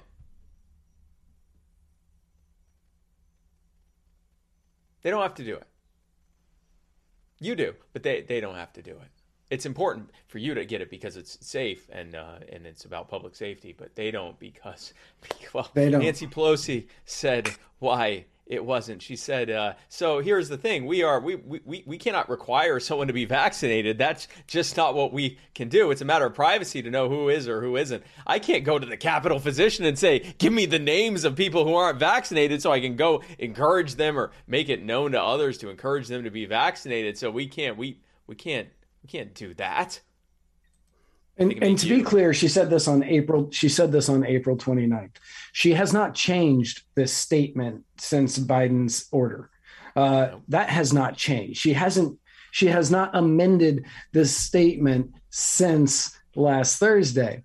So remember, it is about privacy of anybody working in Congress, any of the aides working in Congress. It is their privacy. But they just told all of your employers, if you work for a company that has 100 or more employees, they just told all of your employers that it isn't about your privacy. You can force them to do it. They have to show you proof that they did it. And if they didn't do it, they have to show you proof every week that they passed a test saying that they do not have COVID. Now, the cost of this test, the company can pick up, or they can pass that along to the employee. So meaning you, the employee, is going to have to go to the doctor every week to get tested for COVID in order to come in with your permission slip to show up to work.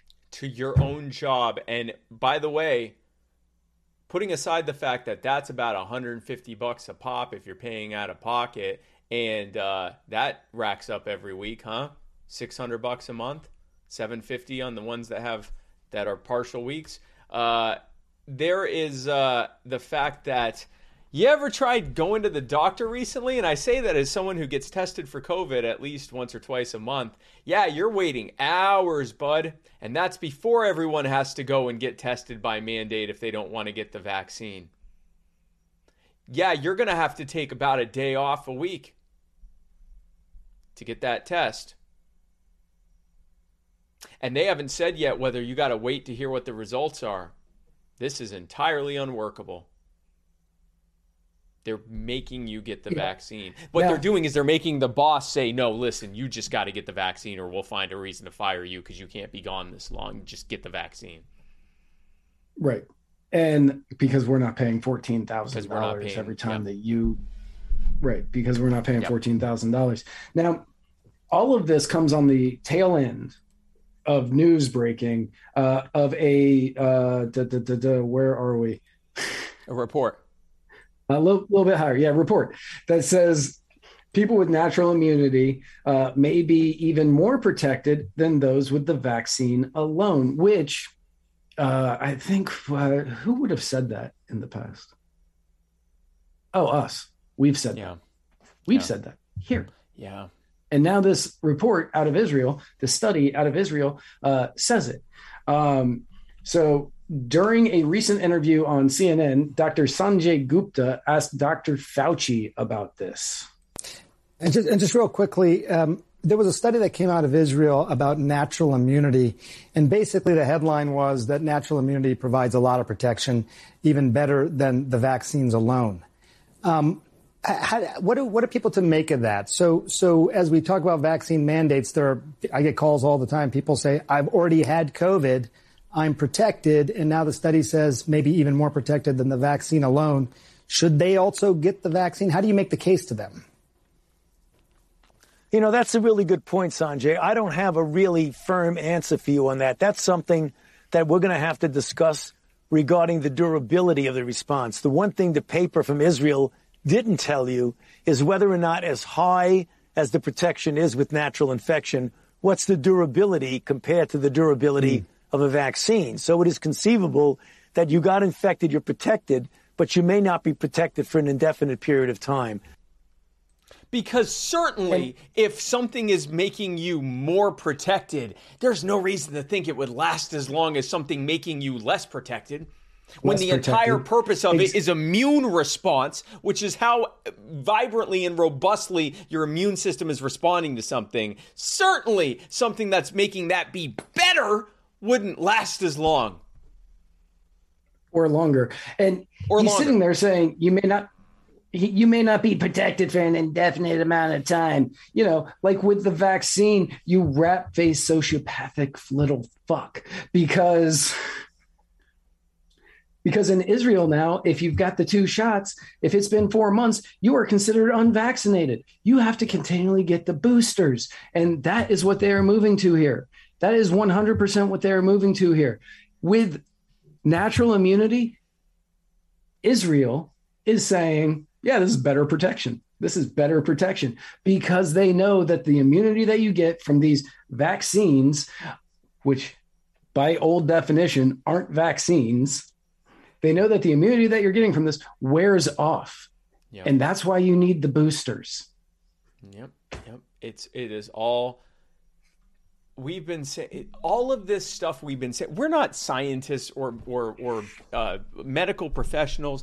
This is brief reading of the history of viruses and vaccination, and the reality that when it comes to respiratory illnesses and coronavirus, there is no vaccine that makes you immune forever or even for many years. It doesn't work that way. The vaccines that last longer, like the chickenpox vaccine or the shingles vaccine or the smallpox vaccine or any of the other vaccines, polio vaccine, these are for viruses that are completely different than coronaviruses and respiratory viruses. They last longer. They have higher rates of immunity. I think for the smallpox and the coronavirus, the polio vaccines, it's like well into the mid to high 90s, which means that if you have everyone vaccinated, you have herd immunity pretty quickly at even like 60% vaccination. Here's the reality, folks. If this thing gave the kind of immunity they're pretending it does, and which no data supports it having, at 65% vaccination plus the people that already have gotten it, this thing would not be able to spread in any real way. There'd be small pockets of areas that would have a spread, but through what they call the Swiss cheese effect of herd immunity, it would not be able to spread in any real way. And we're not seeing that. Not just here, but in other countries like Israel and other countries that have much higher rates of vaccination that are seeing record surges of COVID. Now, what are they also seeing? They are seeing reductions in the number of hospitalizations. Well, that's good. So that's a reason that many people might want to choose to get it. It's also a reason to say that there's no reason to make people do it. And the more you try to make people do it, the more many people are going to reflexively say, no, I'm not going to do it. I'll just take the risk. And they know that. They know this is not helping increase herd immunity. This is about control. It is not about the vaccine. I say this very often. Take out the pretext behind why they do something. The Patriot Act, it was Al-Qaeda. The stuff that they're doing with Apple, with seizing all of your data and searching it for things is child porn. For this, it's the vaccine. Take out the pretext and just put X there. And then ask yourself, am I cool with the government saying that I can't work, or that I can't go to the store, or I can't go to school, my kid's school, or my own school, or I can't go to a stadium or to a major event or to a mall or to a gym or to a restaurant or to this or to that if I don't do X? Am I cool with giving them that ability and that power and that mechanism to enforce that? And if your answer isn't yes, then don't support it for this.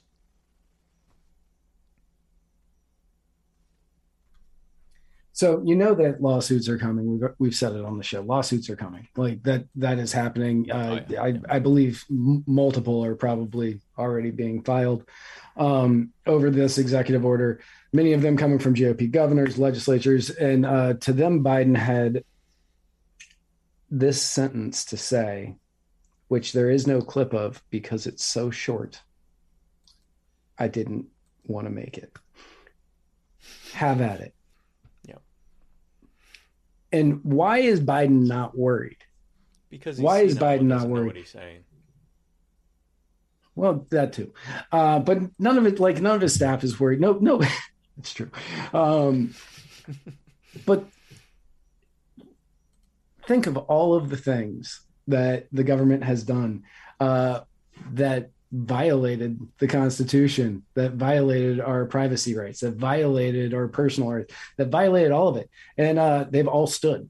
They've all stood in the name of safety and health and whatever. But in this specific case, in this one, every instance, everything that they could possibly sue about, there is a choice.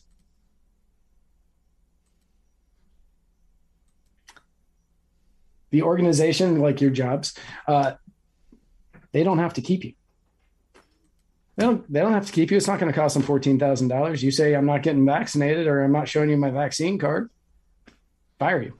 Just done. If you're the employee, you don't have to get the vaccine. You just have to get weekly COVID tests in order to keep your job. School districts and hospitals, they don't have to do that. They don't have to get the vaccine. They just no longer get federal money. Much of this choice comes from the inch after inch we have seceded to the government over the course of the country's history. I want everybody to think back. Many of you won't remember this because you're young. You weren't alive yet. Reagan never said that you have to make the states drinking age 21. But every state did it. Louisiana was the last holdout. The reason they all did it is because he said, if you don't make the states drinking age 21, you won't get money for the roads. And every state buckled. Yep. Every one of them buckled. Yep. If like Spike said, if 10% of them said no, if five of them were like, no, fuck you, that entire policy would have been gone. Yeah. If 5 states, especially if they had been, around different parts of the country, after a year or two of everyone losing all their alcohol revenue because of people going or losing large amounts of their alcohol revenue because people were going to states where they could get it cheaper and they're losing out on that because they're not just buying it for people under 18 illegally, they would have had to say, listen, back off, let us make this choice. Don't force us into it. And that would have gone away. But they didn't because of the money. So in this case, instead of going after states, what Biden is doing, because he's not going after states this time. He is taking a different approach, and now he is going after the industries. He's going after the healthcare industry. He's going after the education industry, and he's going after private businesses. Yep. And he's going after them with $14,000 fines, no more federal money. I will cut you guys off from anything that you have gotten used to from every shitty government program that we have enacted over the last 50 years. You won't get any of that money anymore if you don't do exactly what I'm saying right now.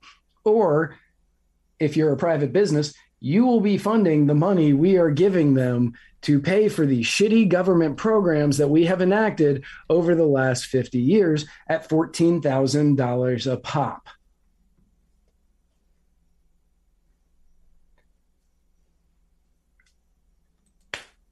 Yep. Thousands of people are going to lose their jobs over this. And it would not surprise me if it becomes a mandate that if you want to be on federal unemployment, you have to be vaccinated. Oh, that's coming, yeah. The 15 days to slow the spread is going to turn into 3 shots in the arm or you don't feed your family. Well, and not just 3 shots in the arm, but, a shot every 4 to 6 months in the arm or you can't feed your family. Right. Yeah. Right now it's 3 shots in the arm, but it's going to continue going. Now, like Spike said earlier, this is a OSHA emergency temporary standard, which because it is an ETS, it doesn't have to go through the question and polling session.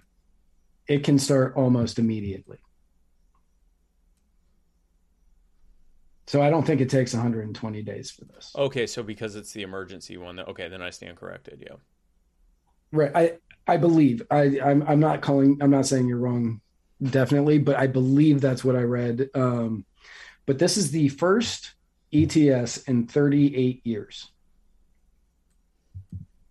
In between 1971 and 1983, there were 9 ETSs. 3 of them were not challenged, and those had to do with asbestos, vinyl chloride, and DBCP, which is like a soil additive for anybody who didn't know. I didn't know what it was. 1 was upheld. Only one was upheld, and they let it pass of the 6 that were challenged. And that one had to do with asbestos. The other 5 were stayed or vacated or partly vacated. So ETSs do not have a good win rate in the court systems. Well, but that is hopeful, like Biden, but... sorry. No. Yeah, that's like hopeful. Biden, yeah. It's hopeful. But like Biden said, this is not about freedom. And he's correct. This is absolutely not about your freedom. None of this has been about your freedom. They made you mask up. They told you to stay at home. They made you not work. You lost your jobs. Businesses shut down. None of this was about your freedom. All of this was about control. And all he wants to do is have more control over you. Because once they know that they can get you to take this vaccine and that not 10% of the people are going to stand up and fight, he knows that they'll be able to do that in the future whenever the fuck they want to. And he does not give a shit about your freedom. I'm adding a lot of words that aren't in the notes. He does not give a shit about your freedom. He cares about control. And I'm not even going to say it's Biden that cares about control. The royal they care about control. Yep. It is, and it is. It was just the mask, bro. It's just a mask. Why can't you wear the mask? Just a mask. It was the mandate. It was just 15 days. Just stay at home for 2 weeks. It's going to be okay, bro. For 15 days, bro. It's always the thing until it's the next thing, and that's what we've been saying from the beginning. We said that, or I shouldn't say we said that because I was a neocon when the Patriot Act came out. But the libertarians and the people who saw this coming said this is a problem. It's only going to get worse. Government uses the pretext and they introduce it, and like Matt said, he's doing this through all of the connections that have been created between the government and so-called private industry. Control them, give them stuff, and then make them reliant on that on the protections that they have, on the money that they get, on the tax breaks they get, whatever they're getting, and then you can make them do your bidding so that you can say, well, it's not just us, it's the private companies doing it, bro. Well, it's not. It is the state using that. We've seen it with social media censorship, and we're seeing it with this now. Here's the reality.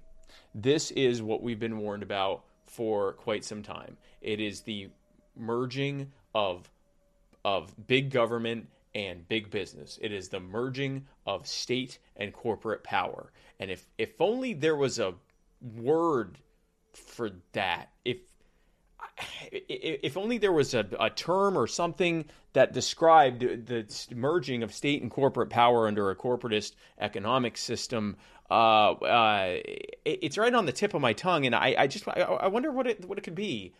I wonder what could it be? Fascism? I just made that, by the way. I was going to say, you just made that. I just made that. Fascism? Could it be? Well, isn't that special? Satan? Isn't that special? Isn't that special? So there is a response to this, and I talked about it on Kennedy last week, and there is a way to deal with this and a way to fix it. And it is a personal choice, as with all things, because we are not going to try to tell you have to do anything, because we're not the statists. But there is a way to handle this. And there's someone who made a video that describes it better than, well, he technically used me, so I guess he can't describe it better than me because he used me. But he made it as powerful as you possibly could, and that's Dan Smots of The System Is Down. And I'll just show it and let you see for yourself. This is a pandemic of the unvaccinated. We must increase vaccinations among the unvaccinated with new vaccination requirements. It's not going to work. We have other countries with much higher rates of vaccination, and they're seeing record surges of COVID because that's what viruses do. Many of us are frustrated with the nearly 80 million Americans who are still not vaccinated. Their freedom. I want my freedom to live. Rest in peace, Wheezy. We are going to need the people to engage in age-old American tradition of simply saying, no, I'm not going to comply. Now, what are you going to do about it? It never stops. They want things to get worse because they want you to suffer so that they can grandstand on your suffering and push for even more control. They have criminalized freedom. They've made getting sick illegal. This isn't about COVID any more than the Patriot Act was about Al-Qaeda. It's about government asserting more control over your lives, your rights, your properties, and in this case, your bodily autonomy. It has a lot of vaccinated people alarmed because of the power grab that's involved. Enough is enough. We better change our tune and start resisting. Government makes up less than 1% of the population. If even 5 or 10% of Americans simply refuse to comply, all of this goes away. Absolutely, this is the hill worth dying on. We haven't given the statutory authority to any agency to do this kind of thing. There is no such thing as government power. There's only what we are willing to comply to. We're in a tough stretch, and it could last for a while. That's what this has always been about. It's never about what they say it is. It's about controlling you. And it ends when we decide to end it. This BS is going to stop. It's time for us to wake up. There's only one way to fight back against this, and it's mass non-compliance. This is the most important thing to fight against. You can help stop this. You are the power. There's nothing, not a single thing we're unable to do if we do it together. You ever have someone make something where it's you talking, but it makes you more excited than when you were saying it? Right. So the first time I saw that, I literally chills. And Dan is so good at that. Literally chills. Me talking. Like I was like, oh. Like I hear you talk all the time, and I never get that excited. But man, Dan made you sound like, whew, that was like a Bruckheimer film. Yeah. But I mean, he did that during the campaign. I'd be like, wow, maybe I should be vice president. Like, I mean, just like the way he died. I'm like, so that's it, guys. That's the episode. That is where we're at.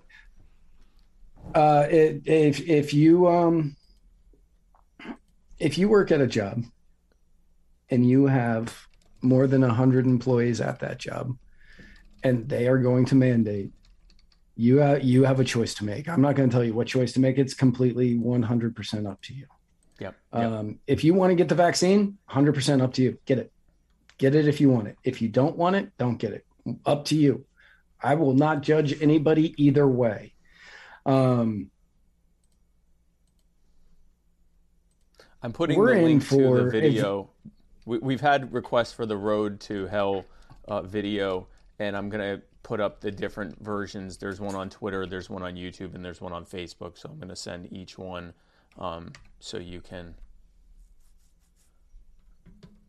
Yeah. And like the Scientific Libertarian says, you cannot comply and still get vaccinated. You can just refuse to enforce or support the policy. You can also refuse to show that you're vaccinated. You can refuse to enforce it as the person in charge. I mean, you don't have to actually comply even if you want to get vaccinated. And we are not against you getting vaccinated. Like I said, it is every bit of evidence I've seen shows that it's a personal choice. And every bit of evidence I've shown shows that for at least the vast majority of people, it is safe and it is likely to keep you out of the hospital. Especially if you're someone who is older, someone in your 60s, 70s, 80s, etc. If you're obese, if you have other comorbidities, if you have a reason to suspect that you would be more likely to get sick, because there's quite a bell curve on this thing in terms of who gets sick from it, or who is likely to get sick from it. For most people, you're likely to not get very sick from it. But if you still want to get vaccinated because you just want to, don't want to risk it, then you should choose to do that. But it is, this is a personal choice to make, and it always has been. Sorry, go ahead. And again, whatever. Yeah, you're fine. Whatever you guys choose, we support you in that choice. Yep. We support you unless you have a business and you're going to mandate your employees who don't want. I don't support you there. But no matter what, this is your personal choice. It should be your choice. The fact that they are mandating it should not change the fact that it is your choice. Like this guy says, if 5-10% of the people stand up and say, no, we are not going to comply with this, it'll go away. Yep. We all have a choice to make. Everybody here has a choice to make. Everybody watching, everybody listening, anybody who's not, anybody who you share this with later, they all have choices to make. And it is up to each person to make that decision, to make that choice. And if 5 to 10% of us stand up and make the choice to not comply, this goes away. Yep. All right. I have put the links to the Road to Hell video from Facebook, YouTube, and Twitter. So whatever you're wanting to share it from. I will tell you, if you share a YouTube video on Facebook, no one's going to see it. Unless you put like a picture up and then share the video in the comments, no one's going to see it. Just go ahead and share the Facebook video or share, a picture and say that you're going to have a video in the comments and put it in the comments, because Facebook kills YouTube videos. But I also show the Twitter one and the Facebook video as well. So we just, again, it's a personal choice. If you want to get it, it's a personal choice. If you want not to comply, I'm never going to encourage you to do anything that harms your ability to provide for yourself and your family. That's a choice for you to make. I will tell you that the more people don't comply, the more, and again, it's not just this. It's not going to end here. They're going to just keep pushing to the next thing. Look at Australia. They're putting people in camps. Look at what the guy in New York wants to do. And no, there's no threat of it happening now, but does anyone for a second think that we're not eventually headed there? It's a very minimal threat that it happens now. There's at the moment, chance, yes. But... At the moment, it's a minimal threat, but does anyone think that's not where we're eventually headed? If this keeps going on 5 years from now, 4 years from now, 6, 10 years from now, whatever. Well, bro, you just got to let them detain you, bro. We got to keep safe, bro. We're headed there. And it stops when we stop it. It stops when we say, no, we're not doing this anymore, and it's impossible for you to make all of us do it, or even a large number of us do it. And they have to back off, and they have to be accountable. And it also helps to kick them all out of office and replace them with libertarians who would never do this to you. That's the show. We are very happy that you all tuned in, and most of you stayed the entire time. Yep. I mean, you guys always do. Like our audience, once they're here, they're like, "Oh, we're watching," and we appreciate all of you.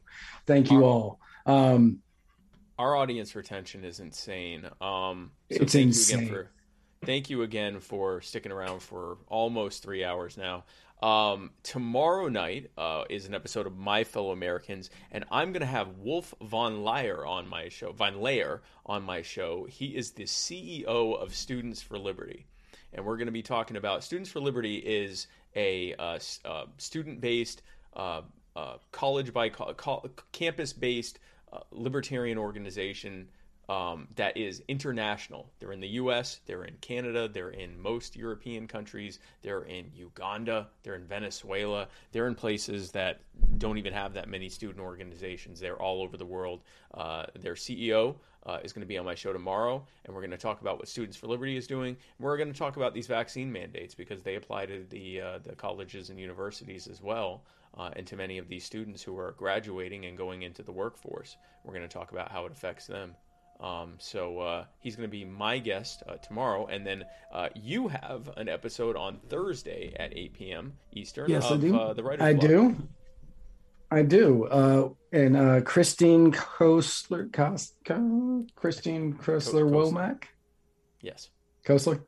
Okay. Yes. Christine Kostler Womack. She is the community organizer of the Libertarian Party of York, Pennsylvania, and serves on the membership committee of the Libertarian Party of Pennsylvania. She's been with the party since 2019, a very active member. And we are going to be discussing just a whole bunch of stuff.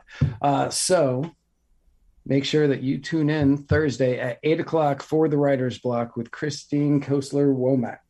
Yeah, in 2020, she was the Jorgensen Cohen state manager for Pennsylvania. She also collected more signatures for the push to get the Libertarian Party on the ballot in Pennsylvania. she got, I want to say that she got like 2,000 signatures or something like that herself. Just insane. She got like more than the top 10 other people combined. She's insane. Anyway, and then on Friday will be the next episode of From Bayous to Igloos with Cajun and Eskimo. Also, I will be in Pennsylvania, in Williamsport, Pennsylvania, all weekend for the Perspectives on Freedom event brought to you by the Liz Terwilliger for Congress campaign. If you'll recall, Liz was on our show Liz was on our show a couple months back, and that was when it was announced that I would be in Pennsylvania. I didn't know yet, and so if you are anywhere near that area, the Williamsport area of Pennsylvania, I think Eastern Pennsylvania, come on out and see us. You can find more out by going to the Facebook page Perspectives on Freedom. Are you going to swing by the? Go ahead. Are you going to swing by the Little League Hall of Fame while you're there? Sure, I can show them my pitch. 12-year-olds would laugh at you. I can show them my Little League level pitch. I think they'll be impressed because that was a big boy game we were playing there. And then on Monday, join us for the next episode of Mr. America, the Bearded Truth.